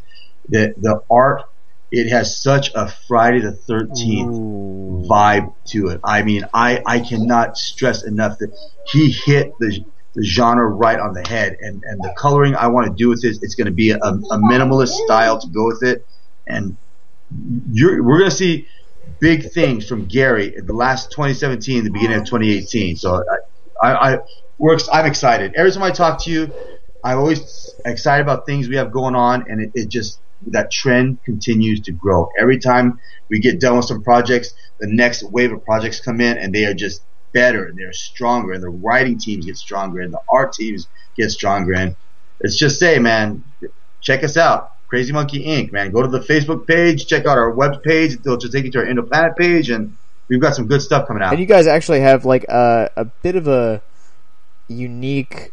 I love the character design for this guy, and I'm probably going to butcher the name, but Cannabis Man, is that it? Oh yes, yes. That is there. You have Cannabis Man, which is part of our Cannaverse line that we're coming up. That right there, he is a character made from a cannabis advocate named Christopher Hughes. This guy is stationed in Florida. He's a really big advocate about the health benefits of cannabis, how it helps PTSD, how it helps a bunch of different ailments for kids that he specializes in as well, the cannabis oil. And he's a huge real advocate. And this man goes around talking about the benefits of cannabis and how it can help soldiers, how it can help children, how it can help the elderly. He's very passionate about it. And he wanted us to design a costume for it because he saw the work Crazy Monkey did for Lewis Davidson's Captain Cannabis and the Cosmic Crusaders, which is also coming out in September. And that will be the debut, first book from our Cannaverse line. So Christopher saw the work that we did, and he wanted us to help him design his character, which, as you saw, is visually stunning. Yeah. I think we just knocked it out. And one of the things about Christopher is he has such a genuine heart for wanting to help people and for wanting to enlighten them and educate them with the benefits that his character that I made, that I visualized. I already had a story straight from Christopher Hughes' own personal adventures, where he's going down to these hospitals, he's talking to kids, he's talking to veterans, he's trying to put in the work. So I imagine a world where we could take that character that we designed and tell his true life tales, but in a more exaggerated superhero world. You get what I'm saying?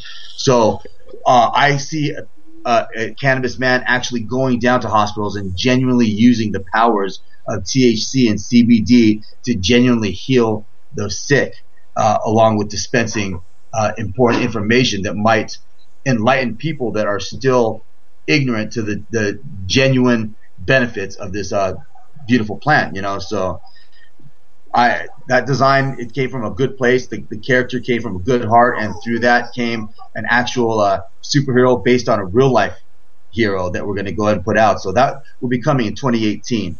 And September will be the Cannabis and the Cosmic Crusaders, and then of course the final Cannaverse title we're looking at the last quarter of 2018 will be Mucho Mucho Mota and his High Adventures crew. So be on the lookout for that. And it's really all it's about is educating, enlightening, and entertaining people with the benefits that are there for cannabis. It sounds like that's like, I don't know, like I'm not into that kind of stuff. So like for me, like I come from like a family that was almost torn apart by drugs. Right. So like the design interested me, but now hearing like the heart behind it and like hearing the concept behind it, like I'm now intrigued. Like I want to pick up and read Cannabis Man, and it sounds like it's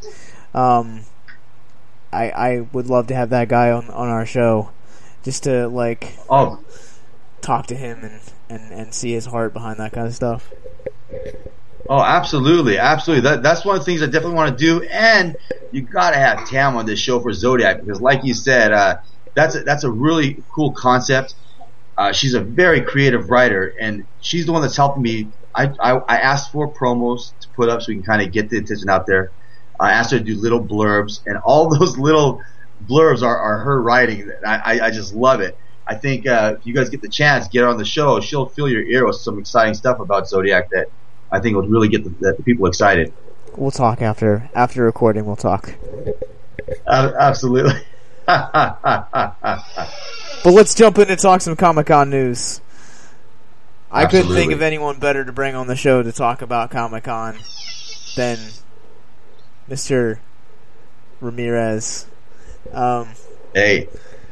So the DCEU dropped, we're going to be talking a whole bunch of things, and DCEU kind of announced their slate of next coming films: Aquaman, Shazam, Suicide Squad 2, Wonder Woman 2, The Batman, Justice League Dark, Batgirl, Green Lantern Corps, and Flashpoint, and Wonder Woman 2. Did you hear Jeffrey Dean Morgan is looked at to be playing Batman in Flashpoint? Yes. Basically playing Bruce Wayne's fault. Bro, did you have a nerdgasm when you heard that, or what? We have been saying that at our camp, is like just been saying that like he needs to be Batman ever since he was in the opening scene for BVS.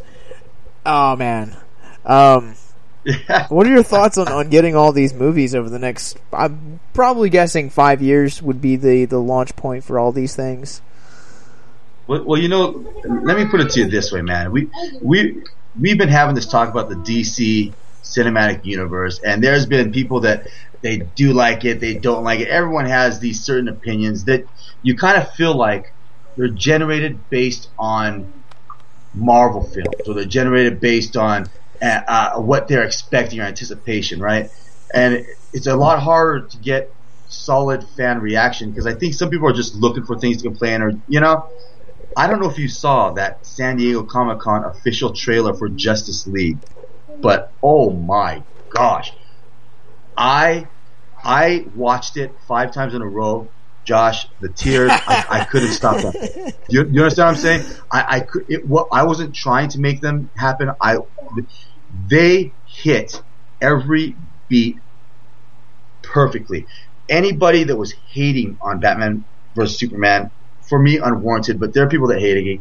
Anybody that was hating on Man of Steel, which I think was unwarranted, but some people did, there was no one. I want to see the ice cold bastard that sat through that Justice League trailer for San Diego Comic-Con and didn't feel like that's Justice League. I have got to see it. When Flash was telling people he didn't fight, he just kind of pushes people and runs away. My lord, like to a T. You get what I'm saying? They just, the way they introduced those little oh man. Freaking Arthur Curry flying down with that guy crashing through the building, jumping out of the building, doing that little who's bad hair wave as he walks out. You know what I'm saying? Like, they just hit every beat perfectly, and I anticipate the movie living up to that hype. I am on board with DCEU. Every movie that you said in their upcoming slate, I am genuinely excited about. I think DC went through the growing pains. I think DC was setting up like Marvel had to do way back when. DC's just a little behind what Marvel's doing, but they caught up quicker in a shorter amount of time in the amount of movies they've done. You know what I mean? And holy guacamole, man, this is going to be good stuff.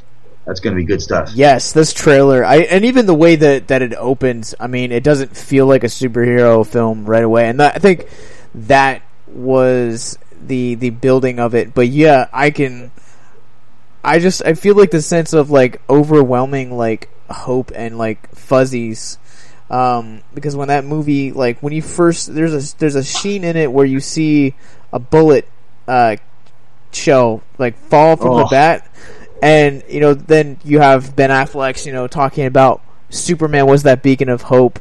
He didn't just make people, like he saw the, like, that's exactly like describing Superman to a T. And I just like, I've enjoyed the DC films thus far, even the ones that aren't canon to the DCU. Like, I am still prevalent to almost every movie they've made, aside from the Superman films as they went on. But no one's talking about Quest for Peace. Right. Which, by the way, when that came out, I hate to say it, I loved it. I was a kid at the time. I was their target audience, and I bought what they were selling. You know what I mean? Yeah.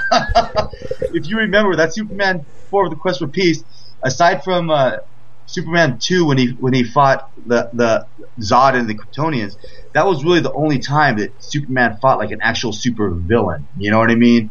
And at the time when that Superman 4 Quest for Peace came out, that buff bleached blonde dude, that was a super villain to me. That I was like, oh man, that guy's got muscles. He's as buff as Superman. He's got, look at those nails.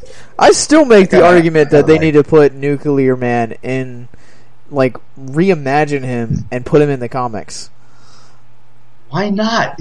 I liked that character. It was a character that was a Superman's physical equal. You know what I mean? Superman's one of those characters that it's so hard. He's just so powerful. It's so hard for them to dream up with characters that are a physical match for him, that make for an awesome combat. You know, and I think he was one of those guys that he would make a great adversary. I liked him.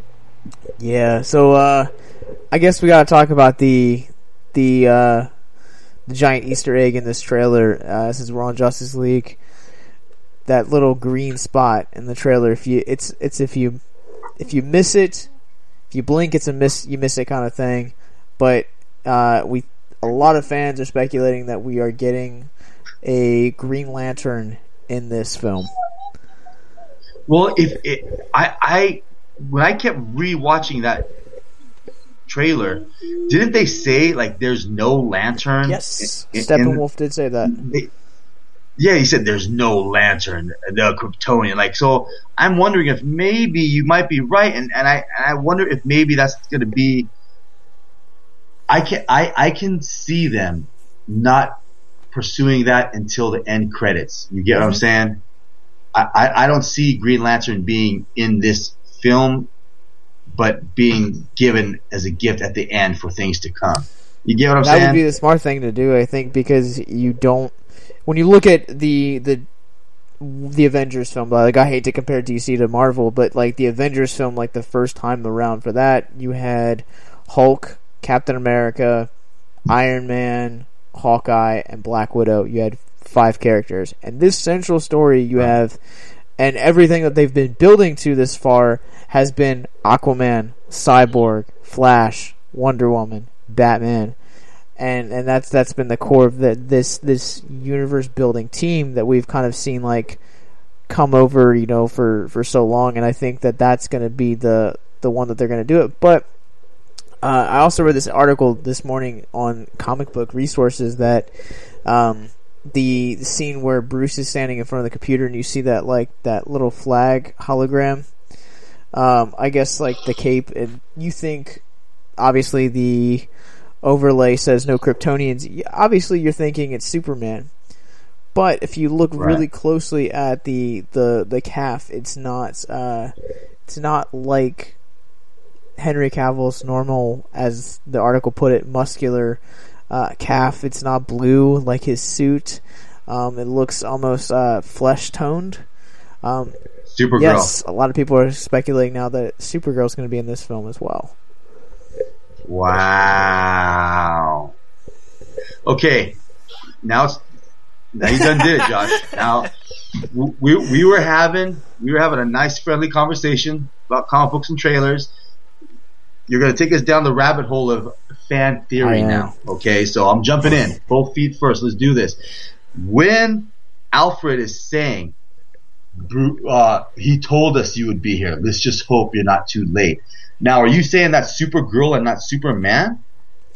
Because there are people, to me, that was in your face, everything except showing him this is Superman. But I've been hearing these wild speculations that could be a million different people, which I'm thinking, how are you thinking this? So when you drop me that flesh-colored ankle or calf, I'm thinking you're saying to me, Gabe, this might be Supergirl jumping in this party. And then maybe Soup's a little later. I think that they will handle Supergirl the same way that they handled Flash and Aquaman and Cyborg in BVS. I think that if she is in Justice League, that it'll be kind of like Bruce is studying them, because if you remember at the end of Suicide Squad, he gets all the meta-human files. So there's a good chance that, you know, he knows her and he's been watching her, you know, maybe approaching her about, you know, the possibility of joining the Justice League. But I personally think that at the end of the trailer, it was definitely Superman that Alfred's talking to. Right. Okay. We're in agreement thing. Because I tell you what, that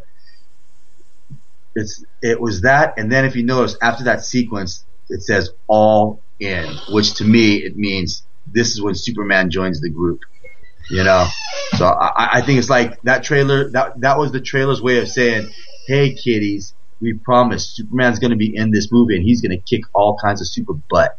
You know what I mean? Don't worry, he'll be in here doing it. So I think we're not going to get Superman until the very last act.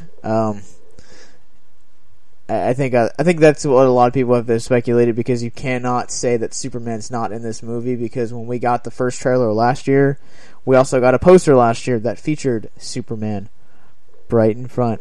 Exactly. So.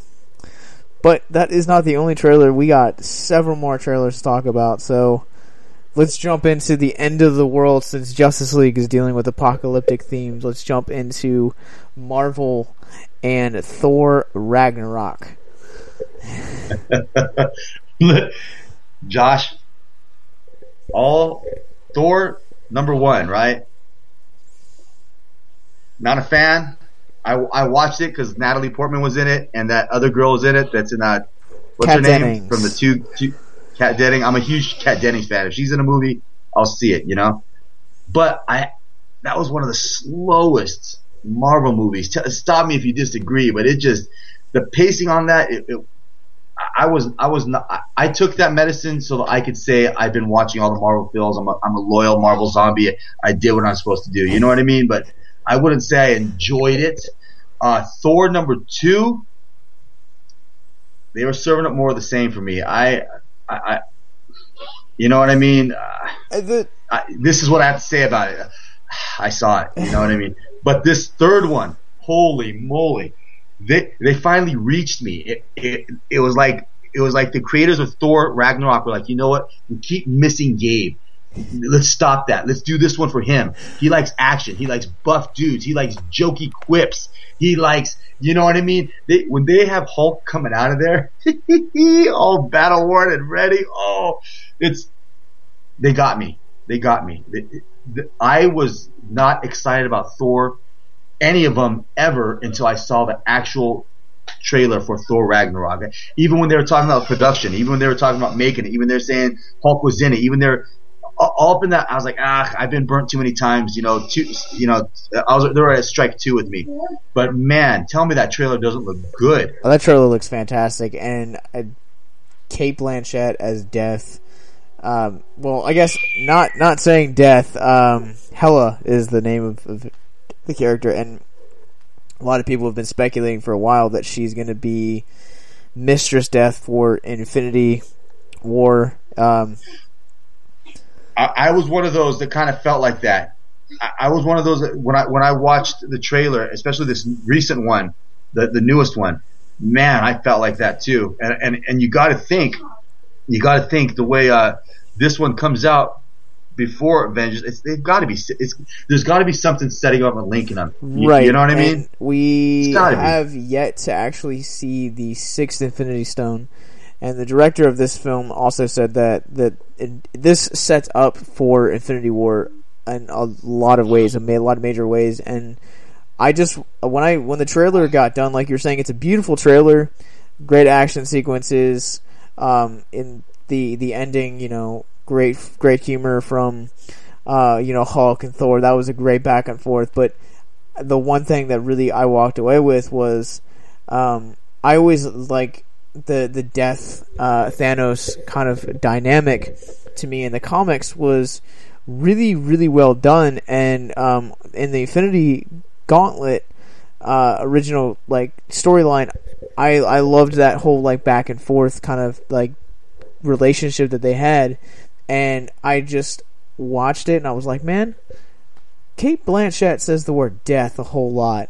I am death a whole lot. So I'm pretty sure that Marvel's trying to tell us something. Yeah, oh, absolutely. And you know what's funny? You say that. What I love about the relationship between Death and Thanos, and if you read all these, you got to admit it's true. Thanos, he's always trying to impress Death. That's his goal. He's trying to show her how much he loves her. And it's a classic boyfriend-girlfriend situation. Thanos spends his whole relationship trying to impress Death, and Death's like, that's nice, but bring the thunder. Okay, that's good, but what else you got? Okay, that's nice, but Mama wants some more, Yeah. I think they really nailed the girl-boy love dynamic. No matter what Thanos does, that's gonna keep you come on. Bring him more. Bring him shinier, newer, deader. Kill them all. Yeah, Infinity Gauntlet at the heart of it. It's just a love story. It really is. It really is. And I think that's the beauty of truly great storytelling is when you can tell an epic tale that really comes down to. I mean, all really great stories come down to love, loss, revenge. You know what I mean? These are certain staples of human emotion that everybody can identify with. And to be a really good creator and storyteller, what you really want to tell is a real human story that maybe they haven't heard in that direction before. You get what I'm saying? And I think that's really the nuts and bolts of it. And Marvel, they really nailed that with the Thanos and Death storyline, and I would not be shocked if they bring it home in the cinematic universe. Well, not even that. I feel like when you have someone as talented as Kate Blanchett, you don't just sign her for one movie. Look, you have exactly. You have talent like Rene Russo. You had her for 2 movies. You have a talent like Tom Hiddleston. He's been in this will be his 4th film, and not to mention that you have an Oscar winner like Sir Anthony Hopkins, who is going to be doing his 3rd film with Ragnarok here. So I feel like Marvel really, like, when they get like high caliber actors like Kate Blanchett, they really have a tendency to sign them to multiple films. And I'm hoping that theory actually pans out, and you're gonna see Death come into Infinity War. But yeah. Well, I tell you what, I hope what you're saying is true, because I want more Jeff Goldblum, and I've seen him in the trailers for Thor Ragnarok. So, if you know Jeff Goldblum is. Yes, they also released as you're talking about this, someone on Reddit, I think it was, posted this, took the Ragnarok trailer, because Comic-Con also released the Ragnarok trailer poster, super trippy. But they took every character on it, Thor, Hulk, Hela, Valkyrie, they took every person off of this and replaced it with Jeff Goldblum's face. I gotta see that, because I tell you what, there's not a movie that guy's not in that he doesn't steal the movie, man. I enjoy him. And when I was watching the trailer, they show him like sitting in a chair, and he says just something quippy, like, "Oh, these guys are tough" or something. Yeah. And I thought, I'll be damned, Jeff Goldblum's in this. Well, who's he playing? Well, how big of a character is he? I hope they keep him around. So I'm intrigued to see who he plays and how big of a role he has. I just sent it to you on Facebook. Oh, awesome! But yeah, he plays the Grandmaster, so he kind of plays the overseer of the world that Hulk and Thor get captured on and are fighting on, doing the gladiator matches. Oh, so there is a potential for his character to be stretched out over time, maybe in other movies. I think that his character and the Benicio del Toro's character, the Collector from the Guardians films, I believe that they are one in this, like, that they're the same exact race. If I'm not mistaken, I could be wrong, but I don't I'm like very rusty on like some of like my like Marvel history, but I think that if they were, that they definitely could be, because I think that the Collector they're setting him up for future installments, and so I think the same would go for Grandmaster as well. Well, that would be a very good idea on their part. Very good idea. Yeah, you can't beat Jeff Goldblum. Oh yeah. Oh yeah. You like that poster?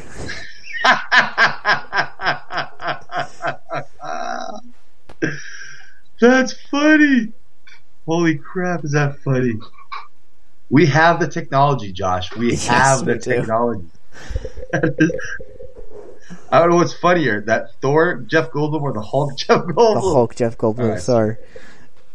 Yeah, he has just enough sass in that picture, doesn't he? Yes, he does. Just enough sass. I'll provide a link for the listeners down below. You guys can check out the poster as well. Yes, they deserve this gift of love as well. I don't even remember how I came across it. I was just searching. I was just on like Comic Book Resource or like Comic Book Movie one night, and I was like, oh, Jeff Goldblum everywhere. That's funny. Alright, so let's talk about Ready Player One. This is the first glimpse that we got from this new film from Steven Spielberg. And this has been a long time coming. I feel like I haven't seen a Spielberg film in a long time. At least in like this kind of like adventure kind of like genre, so to say. What are your thoughts on this property though? Well, I'll tell you what. Here's my first thought. Number one, I'm a huge Steven Spielberg fan. The guy has been putting it down for decades upon decades upon decades. And I don't mean, I'm talking about, you can look at when Jaws came out, that was what, 78? I think it was? Yeah. You can look 70s, 80s, 90s, 2000. Every decade, this man has put out not movies, but exceptionally well done, well crafted, well directed stories. And he's always been ahead of the curve with special effects. He's always been ahead of the curve with storytelling. The man is truly a visionary and a genuine legendary director, if you ask me. He's iconic. And one of the things that caught me was in that trailer, they billed him as game changer Steven Spielberg. I don't know if you noticed that, but they really gave him a Grand title for this movie, and rightfully so. When I saw that, what caught me off guard was my such open acceptance of them giving him that title. Like, I saw it and I thought, wow, that fits. Like, you know what I mean? Like, that fits. I know nothing of this movie. I know it's based on a book. That's all I know. I can say that trailer was so beautiful, and I trust Steven Spielberg with my cinematic experience so much. I am going into this movie blind and couldn't be more excited about it. You know, I could not be more excited about it. Whatever you know about it, please let me know. But that thing, whoa. And you know what the crazy thing is? They gave you no details as to the plot, the story, nothing. They just gave you this visual overload saying Steven Spielberg's bringing this. Boom, here you go. You know what I mean? Even the exposition that the narrator was given was kind of, it didn't really tell you anything. It just, you know what I'm saying? Just gave you just enough to get you in there. I guess before I kind of like talk about, like, give you a little bit of history about what this, because I'm in you, like, I know a little bit about the book from like friends, but I don't know like too much because like I haven't read the book. But I think one thing that I really enjoyed about this trailer was the fact that I never in a million years would have thought that I would have ever seen the Iron Giant and Freddy Krueger right next to each other. That, let me tell you, you know, you just hit the nail on the head, and this is how crazy that is. There was so much going on, and there is so much I'm saying right now. I didn't even get a chance to even say what you just said, which was there is a lot of copyrighted characters in this movie that are from different companies. How the hell did that happen? Well, Iron Giant is actually a Warner Brothers property, which this is a Warner Brothers film. And Freddy Krueger's New Line Cinema. That's not which Warner is Brothers. owned by. They got bought out by Warner Brothers 2011, I think. No way. No. So you're saying that all those characters, they are underneath the same umbrella then? Yes. This is essentially, if you've ever seen the Lego Batman movie, this is essentially like that on a bigger scale. Oh my almost, goodness. but pretty much essentially what this is, what this film kind of almost is this would pretty much be Tron for this generation. I think that's the best way that I can describe it. Essentially, the narration, the exposition in the beginning is, you know, kind of like, you know, there's nothing left. And you can kind of see that if you look really closely at the imagery that before he kind of steps into this virtual world. But, you know, they're kind of moving into this culture where VR is becoming like the norm. So they're saying you're not just putting on, you know, headset and escaping, like you're actually entering into this world. I think that it would have very heavily, like a lot of heavy influence from, like, you know, George Orwell's 1984, The Matrix, so on and so forth, and Tron, obviously, like I had said. But this, like you were saying, like this trailer is just so beautiful, and there is so much here, and you don't even really feel like you walk away. You're like, because I walked away and I was like, I don't know anything about this movie. I don't know if I really want to see it yet. I'd really like to know a little bit more about the plot of the story. But it was a beautiful trailer. Yeah, exactly. You know, you hit it. The only thing with me is it was visually stunning, and I trust Steven Spielberg. There are very few people that I'll trust to take me somewhere eyes closed. But Spielberg's one of them. Quentin Tarantino's one of them. You know what I mean? There's a handful of writer-directors that I feel like they are such masters of their craft that I trust them. I trust them. Spielberg's definitely one of them. Absolutely. Yeah, I think it's really hard to kind of, even if you don't like a Spielberg film, I feel like that there are still like aspects of that film that you have to at least appreciate. Oh, absolutely. Absolutely. The man is a master storyteller. Yes. I mean, he's a really great storyteller, and he's a wonderful director. And I'll tell you what, I can't think of a Spielberg movie I did not like. I can think of a Spielberg movie that maybe wasn't like Schindler's List. Obviously, wasn't Indiana Jones and the Temple of Doom or Raiders of the Lost Ark, but it was still an absolutely well crafted film. You know, the man he did absolutely wonderful work with that, and that just shows you the skill level he has. He could take something like Schindler's List, which is pretty, you know, let's just say it's a pretty dark subject matter, and his ability with his craft to take this and actually make a very beautiful story is, you know, unparalleled. I mean, freaking look at E.T. Look at anything he's done. He's knocked it out. Yeah, and even from like early on, like you look at something like E.T. Not E.T. That's not what I wanted to go. Jaws. Early in his career, Close Encounters of the Third Kind, as well, and then, you know, obviously he moved into, you know, doing E.T. and the Indiana Jones franchises as a whole, and you know, Jurassic Park. Jurassic Parks, man. I tell you what, and he even did a Minority Report, didn't he? Yes. I love that movie. And that right there was that right there. When I watched it, it didn't feel like a Spielberg movie, but that quality of storytelling was there. You know what I mean? I think that right there was the most action style. I guess Indiana. It was like Indiana Jones in space. I guess it could, but I love that one. I love it. To me that was the most. I was one of the Steven Spielberg movies I liked so much that didn't feel like a Spielberg movie to me. If that makes any sense. Yes.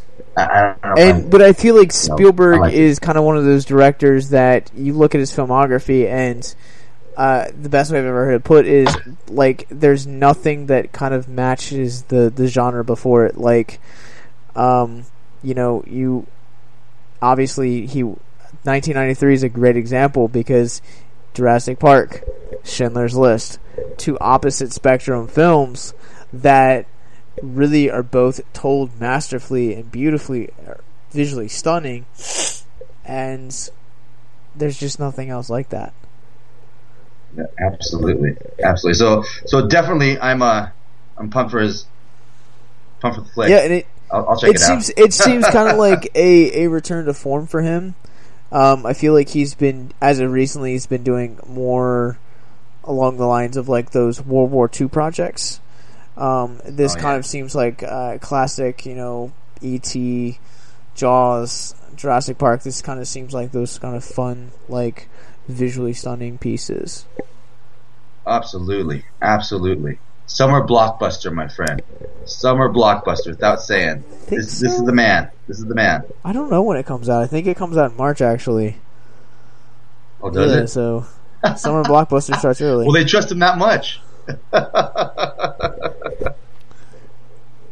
But yeah, so another guy that is a genius in his own field is Todd McFarlane.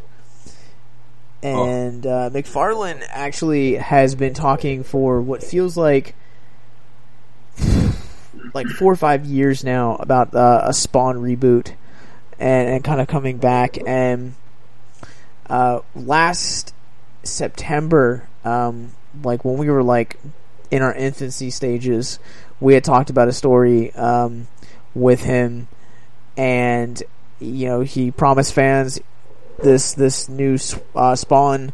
It's going to be dark, it's going to be gritty, it's going to be R-rated, it's not going to be like the 97 film. And if you've never seen it, it's on Netflix right now, so you guys can go see how bad it really is. I loved that film growing up, and I went back and watched it 2 weeks ago. It's a terrible movie. Don't tell me that. It ages badly? It ages terribly. Oh, because you know what? I honestly, I saw it in the theaters, and when that came out, like, I was a hardcore, like, at that time, anytime a superhero movie came out, you were just happy, you know what I mean? Like it made it in the theaters, like, and it made some box office. I remember enjoying it, and then I remember buying it on DVD because that's what you did when you were a comic book collector, and you did your due diligence, you know what I mean? You supported the cause. I remember enjoying it, but you are like probably the 1,000th person to tell me that does not age well. And I've been told by a couple of people, if I liked it, don't go back and watch it. Appreciate it through the goggles that I have, the memory goggles. Because like I saw it on Netflix, and I was just like, I gotta watch that. And like my wife's not into like horror kind of stuff like that, so I was like, she went to bed early one night. I was like, I'm gonna watch Spawn, and I was like, man, this movie is not how I remember it, like, at all. The HBO series was so much better. The HBO series was phenomenal. Now, you say that, and here's the thing. The New Line Cinema Spawn, to me, it did not feel like a horror movie. It felt like an action movie with dark undertones. You get what I'm saying? That's what it felt like to me. The HBO Spawn animated series, horror. That thing was, to me, dark on a level of the It's miniseries that came out on TV, if you remember that. I just bought it on DVD like 2 days ago. Oh, have you seen it yet? I'm actually going through and reading the book right now for the first time. Oh my gosh! So but when you watch that, it has such an eerie feeling to it when you're watching it. You know what I mean? I'm not a horror fan because I just, for some reason, I feel it really viscerally, And when someone can do horror to that level, it's like, I feel like, I feel icky, like watching it. That to me, they're doing good horror. And that Stephen King's It, woof. That was made for TV, and that thing made me feel uncomfortable as heck. You know what I mean? And that HBO Spawn show, it was the same thing. That thing was animated, but it's still, man, you needed a bath after watching that, especially when the clown and the Violator was in there. He was disgusting, man. You know what I mean? They nailed it. They nailed it. So I think Todd, that's what he's going for with this movie. I think he's going for that same horror, dark, uncomfortable, ugly type of film. You are right, because he said, he gave an exclusive at Comic-Con that the reboot is moving forward, and now actually has a production company. Production company that is behind it is Blumhouse Productions. They are just like the leading people when it comes to horror. They did Get Out this year. If you've seen Get Out, fantastic movie. I haven't seen it, but I've heard great things. It's phenomenal. They are going to be doing. They are the people next year that are going to be doing Michael Myers, Halloween again. Oh wow! They've done a whole slew of other great horror properties. So I think that having Spawn kind of come into that, I think that you're going to get that HBO feeling on the big screen in live action. Oh wow! That's what I believe. That's what Todd's been. That's always been his one gripe about the first film, was it was more actiony than horror-y. And so obviously he's going to the right people. He's going to the right people to do it this time. So, you know, I'm sure the fans of the Spawn comic will be extremely impressed, extremely excited. And he's actually set to write and direct it as well. What? Yeah. Ooh, talk about rolling the dice like Vegas, baby. It's actually funny because that was definitely one of his biggest gripes about the original one, was that when he had sold the original property, Spawn originally, like he had sold it, I think within like the first 6 issues of like Spawn actually being a comic. The Columbia Pictures had actually bought the rights, and they were trying to negotiate it, and he pretty much told them that that he wanted he wanted, you know, a good deal of creative control, and they wouldn't give him what he wanted. So this is a true story, took the rights, went to New Line Cinema, who did the 97 film, and also the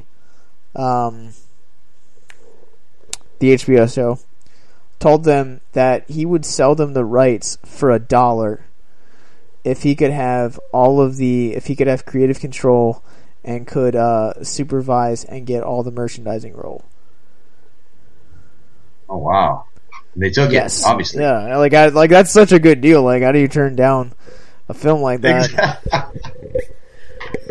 Dang. Well, you know, when you said that to me, here's what I worry about. That what movies has Todd directed? None. What movies has Todd written a script for? None. Oh, geez. Here's his chance to take his baby, give it to someone with real technical skill and ability, give them his voice, his direction of what he wants, and allow them to make his vision. I worry that he doesn't have the technical skill to bring in a high quality Spawn movie. You get what I'm saying? I do, but I will counteract you with this, thanks to your boy Jared Gifford turning me on to this little documentary called it was on Image Comics. It was The Image Revolution is what it was called. Yes. Yes. Todd McFarlane, when he started drawing Spider-Man, and he got his own book, he had never written a Spider-Man. Like, he had never written any comics before at all. And that became, I think it's like still Spawn, or not Spawn, Spider-Man #1 by Todd McFarlane in like late 80s, early 90s, still one of the most coveted comics to ever exist. And you know what? I'm glad you said that, because though was a really well written story. I don't know if you remember those, but the first Spawn comics that came out, the Spider-Man comics that Todd McFarlane wrote and drew, they featured the Lizard, and oh my lord, that stuff was dark, man. It was it was dark Spider-Man comic. It was kind of like you could tell what Spawn was going to be from the way Todd wrote Spider-Man, because Spider-Man to me was always a pretty jovial character, you know. And the Spider-Man series, when Todd was drawing and writing it, he put Spider-Man through the ringer, man. He even put Peter Parker through the ringer. Like that original Lizard tale was dark as heck. It even ended on a dark note. And then after that, they did the Spider-Man Wolverine guest series that Todd wrote, right? And I was expecting a fun, exciting, like bantery adventure. Oh no, it was about child molesters. It was about, you know what I mean? Like he took us down, and it was crazy. The whole Wendigo tale. Oh my, like, ooh, I had to watch fun cartoons after reading Todd's Spider-Man stories. He took it there. You know what I'm saying? So thanks for the reminder. Sometimes you forget that there are people that are just very good storytellers that might have. He might surprise us. You might be right. You absolutely might be right. I think, and I hope I am, because Spawn obviously was the first title that launched Image, and now here they are 25 years later, and they're household names. Walking Dead is one of the biggest phenomenons that television has seen in the last 20 years. I like, and it all started with one book, and so I feel like as far as writing, I trust him as far as writing, but comic creators don't always have the best transition from coming from film, like coming from like comics over to like directing, and Frank Miller directed The Spirit, which was a comic that he had written. If you know anything about Frank Miller is a fantastic writer. Daredevil, The Dark Knight Returns. He's a legend. Exactly. He's a legend. But The Spirit was a quickly forgotten film that most comic book fans that saw it didn't appreciate it. And some comic book people should stick to their medium, but Todd has been very advocate. If you remember any of the HBO series, he always introduced them. So, that's his brand. He oversaw all of the production for the toys. He was very, very vocal in, the mistakes of the first film. So I feel like he's going to really take what the experience of the 97 film and really grow upon it. I'm just kind of curious to see who they're going to get to play the clown and who they're going to get, because as much as I don't like the 97 film, I like John Leguizamo. His performance still holds up. It took everything I had, Josh. It took everything I had, because we were shitting mutually on Spawn. I wanted to say that so bad, but I thought this. But since you said it, he was awesome. John Leguizamo was freaking awesome as the Violator and as the clown. He had just the right amount of hilarity with psychoticness mixed in. I don't know if you remember, but there was a point that he was being the clown, he was being funny and being jokey, but then he turned so quick to be evil and dark and talking, and it was a mix of the cinematography with the makeup and with Leguizamo's voice, the way he danced around and the way he talked, and you know what I mean? I'm glad you said that, because I see, this is why I want to watch it again. For me, I like action.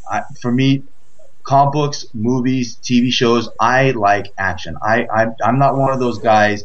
Like, there are some people like, oh my god, I watched Fast and the Furious 8 and there was just so much action, I couldn't catch my breath. It was overload. And I'm like, no, bro, I loved it.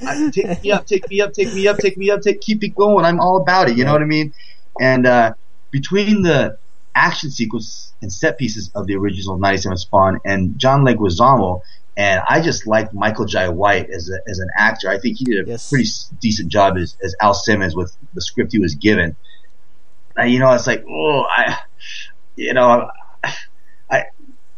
I want to say I haven't seen it in so long, but from what I remember, it seems up my alley.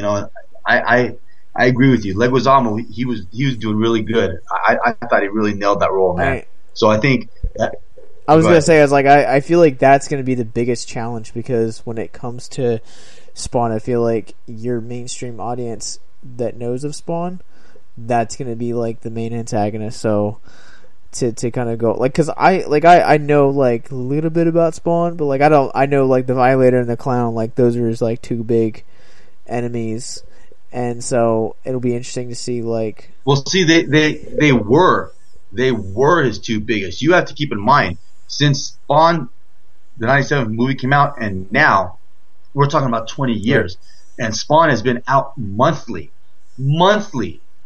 for 20 years. The stories they have told now, the cast they have had in, the villains they have had in, you know what I mean? I mean, there's a whole library now that they pull from that. I don't even think it's necessary to go with the Violator and the Clown at this point. I mean, you can, of course, but there's also the Hellspawn. There's so many different storylines that are epic at this point that have been told through Spawn that they can do a lot. there's a lot of different stuff. They introduced Angela. Can you imagine that? Well, no, you imagine they that? cannot, because Angela You know what I'm is saying? now actually a Marvel property. What? Yes. You better stop that. No, I will actually send it to you. How does that? So the Angela is one of my favorite Image characters. She actually was co-created with Neil Gaiman, and Neil Gaiman actually in 2014 went back to and sold the rights to. And if you know anything about Image is a creator-owned studio, so he took. I don't know exactly like the technical terms, but Neil Gaiman went and sold the rights to Angela to Marvel, and Marvel had actually, what they did was they introduced her into Thor, and she was she's Thor and Loki's long lost sister, and they introduced her. And she is a friend of the Guardians of the Galaxy now, so.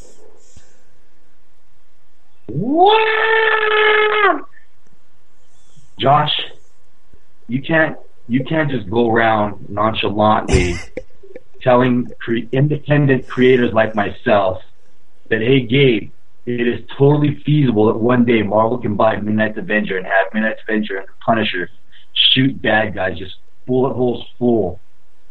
And you're like, do you understand? That's what you're telling me. Like, Neil Gaiman created the character for, then took his toy with some Marvel comics where they said, yeah, we got a place for Angela right next to Thor and Loki. These iconic characters we've had for decades.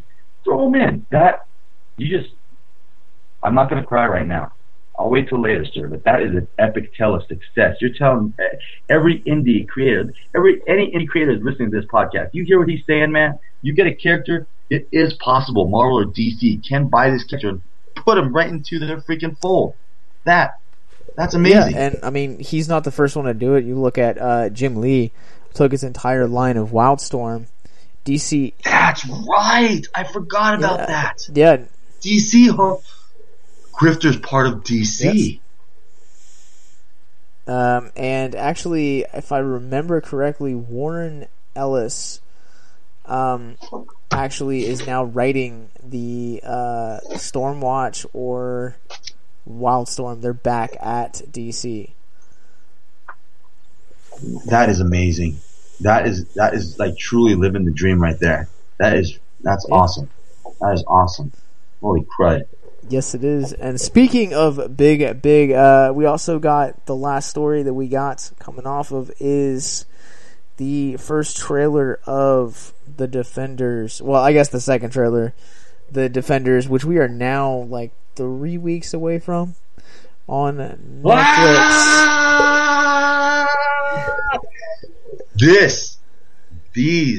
Listen, the Marvel movies are fun, man. They're exciting. You understand that? They're awesome. I'm a huge fan.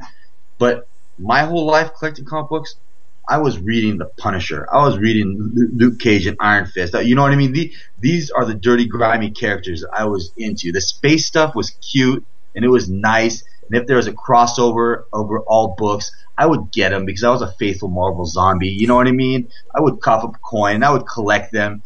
All of my Avengers, Captain America, Thor's, all of my runs from those comic books, you could tell were all from mega crossover events. Those are the issues I had. Anything else I didn't really collect because those weren't necessarily my books. But The Punisher, every volume that came out, every book that came out, I was getting. Anytime Luke Cage and Iron Fist, because those things would come out for 16 issues, they'd be gone. They'd come out for 24 issues, they'd be gone. You know, so I was always the one buying those books. Daredevil, his run, Frank Miller's run, Lee Weeks' run, John Romita Jr.'s run. These dirty, grimy street characters, that's the stuff I grew up on. I still read. I love it. It's what I like to create. I'm a fan of. And that Defenders trailer was awesome sauce. You know what I mean? Ah, frick. Seeing those guys fight together. I like quips. I'm sorry, but if you're doing it right, there's a lot of sass going around between team members. They're joking in between kicking ass. It's just how it's done. You know what I mean? When you're a tough guy, you got a smart mouth, right? Yeah. You gotta be. You're kicking butt in spandex.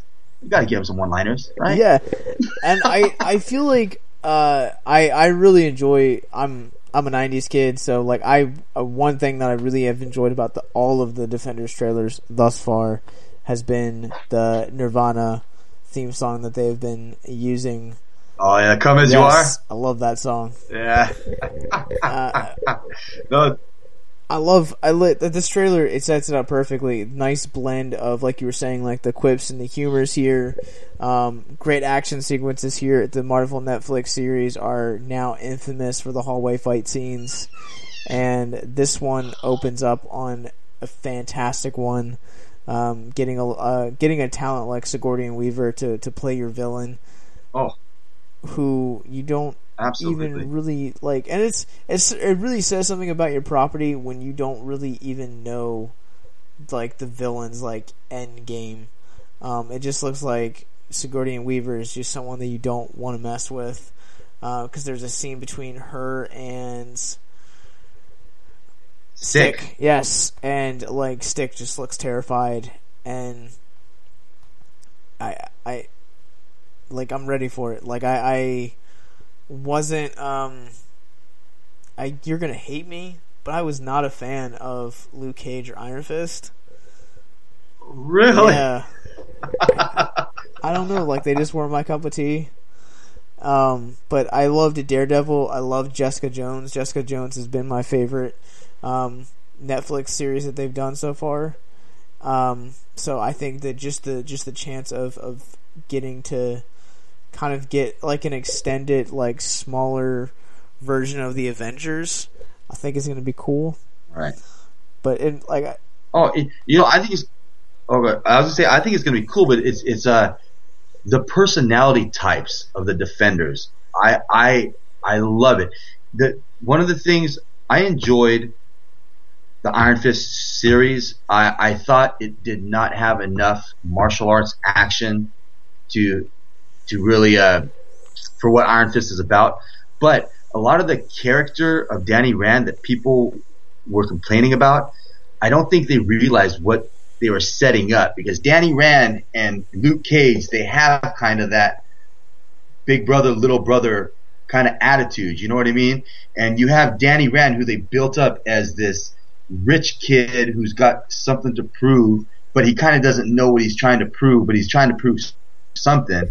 Whereas you have Luke Cage, who knows exactly what he's trying to do. He's trying to save the streets. He's got one cause, and he's straightforward with it, you know?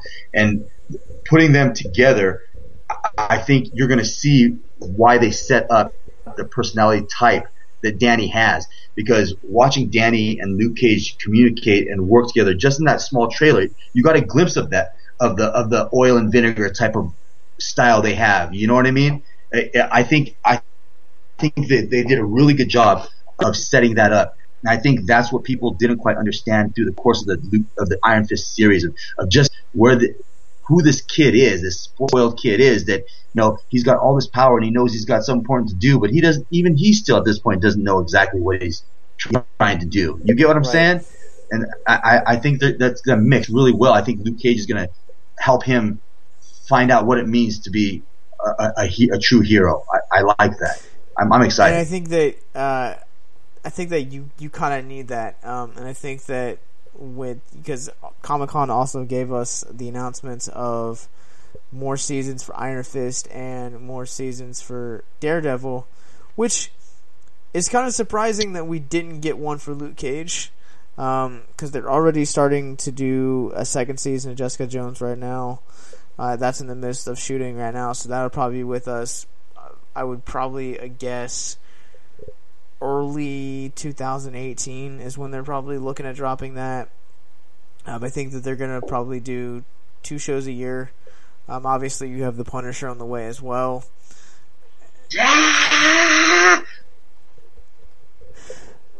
That's my I am so excited for that. I am so excited. Word on the street is he's going to jump into Defenders too, right? I think so, yeah. I think from what I heard. He's just going to blow the fuck out of everyone away. Just those guys are going to be fighting. Defenders are going to be fighting. There's going to be the hand ninjas everywhere, and next thing you know, just see the skull, see Frank, just just he's gonna kick all kinds of ass, bro. Did you see him in that season 2 of Daredevil? Yeah. Best Punisher we've had so far. The best Punisher we've had so far. That prison scene, like they were showing you how primal Frank Castle is. You know, when John Bernthal, who plays Frank Castle, when they show him getting psyched up, everyone's coming towards him, you could see he had that perfect balance of, man, I could die, and I'm just a little tiny scared, but I don't give a fuck, and I'm 100%. I don't give a fuck. You know what I mean? Like, he nails Frank Castle to, you know, I could not be any happier. Like, I cannot wait for that series. That was made just for me. I gotta send Netflix a birthday card or something, because they literally did that just for me. I really feel like that. They nailed it, man. They nailed it. He's good. Yes. He's good. Yeah, and that's one of the great things, that they've obviously taken their time. They've built up these characters, and I think that you're gonna get, I'm just kind of curious, like, what the end game is, kind of this like whole Defenders thing, because it looks like in the first trailer that we had gotten, it looks like, you know, the Hand was going to be like really have a prominent feel. Now you don't see too much of the Hand in here. You obviously, like, the Sigourney Weaver character with Stick, and you know, kind of like, you know, doing the classic, like, cliche, like, aerial shots. So I'm kind of intrigued to see what this is actually gonna be based around, or what they're gonna go with, what their end goal is. Oh, I'm excited. It's gonna be great TV. It's gonna be great TV. If there's one thing I've learned right now, and call me a fanboy all you want, but I trust Marvel with my entertainment and viewing when it comes to their Netflix shows. The level of quality they've done here, and the casting, the scripts, everything is just, it's been nothing but top notch. So I'm one of those people that I go in with my eyes closed if I really trust the property, and I'm going to enjoy all of it. And at the same time, someone could give me spoilers, right? But I'll hear them and still watch it, because I want to see how it's produced. I want to see what, you know, you can tell me all the stuff you want, but I want to see it enacted, what's going on. So I'm pumped. As far as I'm concerned, the Marvel Cinematic Universe is awesome. It's entertaining, but their Netflix universe, gosh darn it, they nailed it, man. They nailed it. Yeah. But that is going to do it for us this week. But where can people find you online, and where can people find out all about Crazy Monkey Inc. and all of the upcoming projects? All right. Now, stop if you heard this before, but I've been rebuilding the site as much as I can, but we've been getting so much stuff going on. I'm upgrading and changing. Go to our site, www.crazymonkeyink.com. Once you go to that page, it'll show you we have a website upcoming, but it'll take you to our Facebook page, where you can get all sorts of upcoming previews with arts, cover art, pin-up art, creative stuff going on. And then you can also go to our Indie Planet page, where you can see all the books we currently have released. And digital comic books are only $1.50, man. And we do print on demand there as well. So check us out, crazymonkeyinc.com. From there, visit our Facebook page, like us, follow us, and then go to Indie Planet and cop you some Crazy Monkey Inc. merch, man. You know what I'm saying? Yeah, and the Crazy Monkey Inc. really is a publisher that you guys want to watch out for. They're just doing great things. Great art is coming forth from that. Great talents. We've been so lucky to have had the chance to get to interview and have on their show Mark Swan. I totally said Mark Snow earlier in the show. Mark Snow is totally the X-Files composer. Not sure where that came from. Well, that's okay. It was just like me to not correct you at all. Let's win with it. Let's go for it. That's when you know you have real friends, is when they don't correct you. They just let you roll with the punches. Sorry about that, Mark. We've also had Jerry Gifford on your show, and I'm sure we'll have a lot more people on here coming up. But I tell you guys that you guys do not want to miss what Crazy Monkey Inc. is putting out. I really mean that. And But if you guys are listening to this right now and you or someone you know is struggling with suicide, again, please reach out to us. This is why we do this show. We've had a blast here tonight talking about everything that's come out of Comic-Con, all the amazing projects that this episode has just brought forth, whether you're talking Remy Squad, Zodiac, Cannabis Man, Darum, so on and so forth, but all of that at the end of the day is just entertainment, and it can't bring real hope. But we know and believe that if you or someone you know is struggling with suicide, depression, self-harm, or addiction, that you can have that hope, that it is something that you can call yours, and it is something that is not just a concept that a creator puts into a film or into a comic book, but it's something that you can hold in your hands, something that you can call yours and call reality. So if you or someone you know is struggling, you guys can hit us up on Facebook, facebook.com/victimsandvillains or victimsandvillains.net/contact. We'd love to be a listening ear, love to be a friend, advice, or we'd love to be a bridge to get you guys connected to a church or a counselor, any way that we believe and know that you guys can get hope.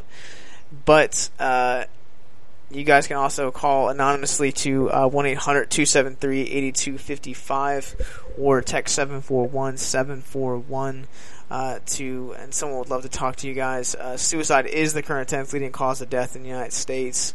There are 121 suicides that occur daily, and for every successful suicide existing, there are 25 more that have been attempted. So please reach out and get help, speak out, because your life is worth it and your life is valuable. But for us, you guys can find us on Facebook, Twitter, Instagram, iTunes, YouTube, Stitcher Radio, and Instagram. And because of how big of a deal suicide really is, we are creating a suicide prevention revolution, and we want your help to end suicide and to see it broken in all forms. And we have 5 fantastic ways that you guys can do that.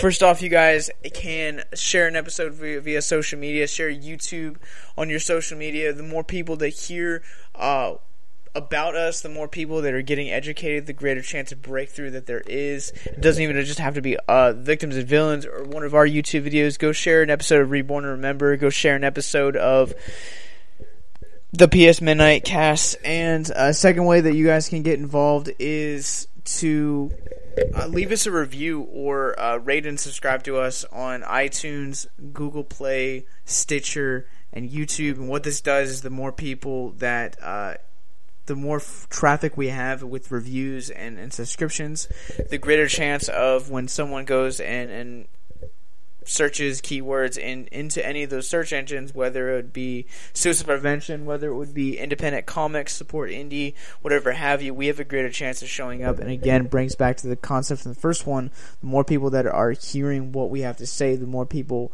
are hearing about hope, and the more people are getting chances of breakthrough. And that's really our heart behind the show. If you've ever struggled with suicide or depression or addiction or self-harm and want to share your story, email us at nostalgiaversemedia@gmail.com, where you guys can go to victimsandvillains.net/contact and get in contact with us. We'd love to have your story on Hope Speaks Louder. You guys can also now we have merchandise. You guys can support us financially. You guys can go buy one of our awesome new coloring books that we just put out. Also, we have Harry Potter team hats. We'll be doing winter hats for the upcoming winter. You guys can go to victimsandvillains.bandcamp.com, see all about those, or just go to Victims and Villains. It'll redirect you right to that page. And not only that, but we also have PayPals and Patreons, and we have some awesome perks on Patreon. And what all this money does is this money allows us to get to do this more full time. And the more that we get to do this more full time, the greater chance of impact we have to make. Or you guys can just book us. That's the most efficient way to do it. If you run a comic book shop or a coffee house, come and have us have your shop. But Speaking of events, we'll also be at CNC Coffee here in Chambersburg, Pennsylvania, tomorrow night with Park, Pronouns, and Dakota Cade. So come hang out and see what all our events are all like. Well, thanks always, man. Thanks for having us on, Josh. Well, go check out all of those guys, and we will be back next week with, hopefully, for our crossover with the Two Dude Review podcast. Fingers crossed on that one. And part of our YouTube series this week, we had exclusive content from our friend Christian Welsh. And to further that, his brand and his promotion, we're actually leaving you guys with one of his poems this week. It's called P.S.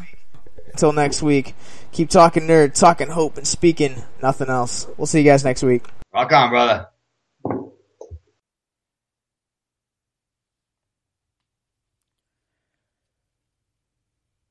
And as you lay there, holding the hands of someone that you trust, you both know that they're just waiting on a train that's going to take them very far from here. Maybe it swallows them whole. Maybe it catches an arm and drags them until they look nothing like you remembered. Maybe they catch a ride. Some people pass on. Some people move on. They tell you that the most difficult thing to do and the goal is to let go. But it's not. It's to keep in touch. Very much so let God. And no, don't hold on to the spots that people fill. Don't hold on to the ideas that you have of these people. But hold on to them. And fight for as long as you can to keep love and humanity alive. Because nobody cares to do this. And we're left void. And every moment you get, act towards people with compassion. Every moment you get, let people know that you still love them, that you still care about them, and that there is a place inside of you for them. Never close yourself off to people. Never journey distances and then blockade the bridges. Never allow the bridges to just burn away. The flames are not as resolving as you think they are.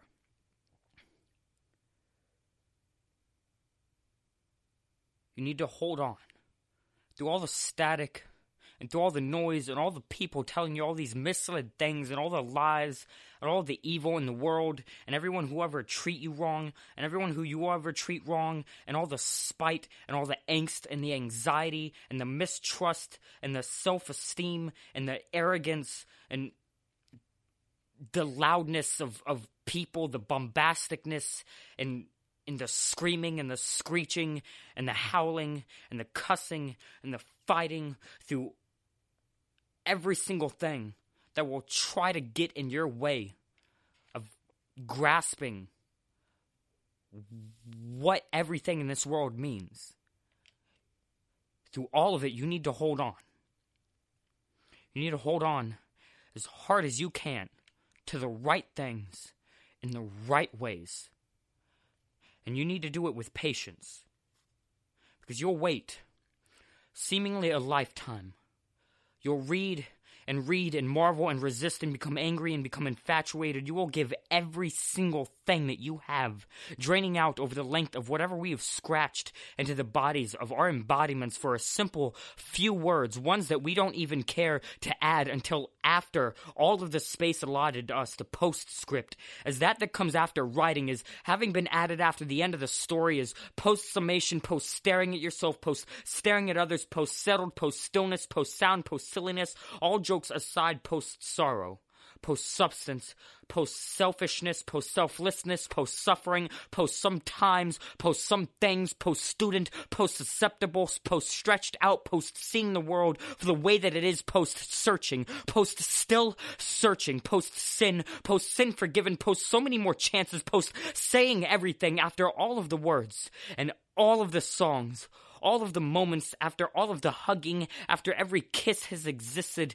at the end of every life, there is still one more thing to be said. After it is all said and done, down at the bottom, By the time we even least expect it, your father has said it. Your father, your mother, your grandparents, and the rest of the people who you may or may not consider family, be it by blood or by meaning, every friend that you have ever had, every person that you have answered the phone for, anyone who has seen conversations with you long into tomorrow, anyone who has never gotten a reply back from you, everyone that you were either kind or hard towards, that person who you hurt, that person who hurt you, who lent either their eyes or their knives to your back, the ones who were, are, and will be in your life, the people who you remembered to cherish every single day of it, the ones that you forgot about for weeks or months at a time, the ones you forgot about entirely, yourself. When we know that there is only time for the truth and the utmost of honesty, in these moments is where we find out what it all amounts to.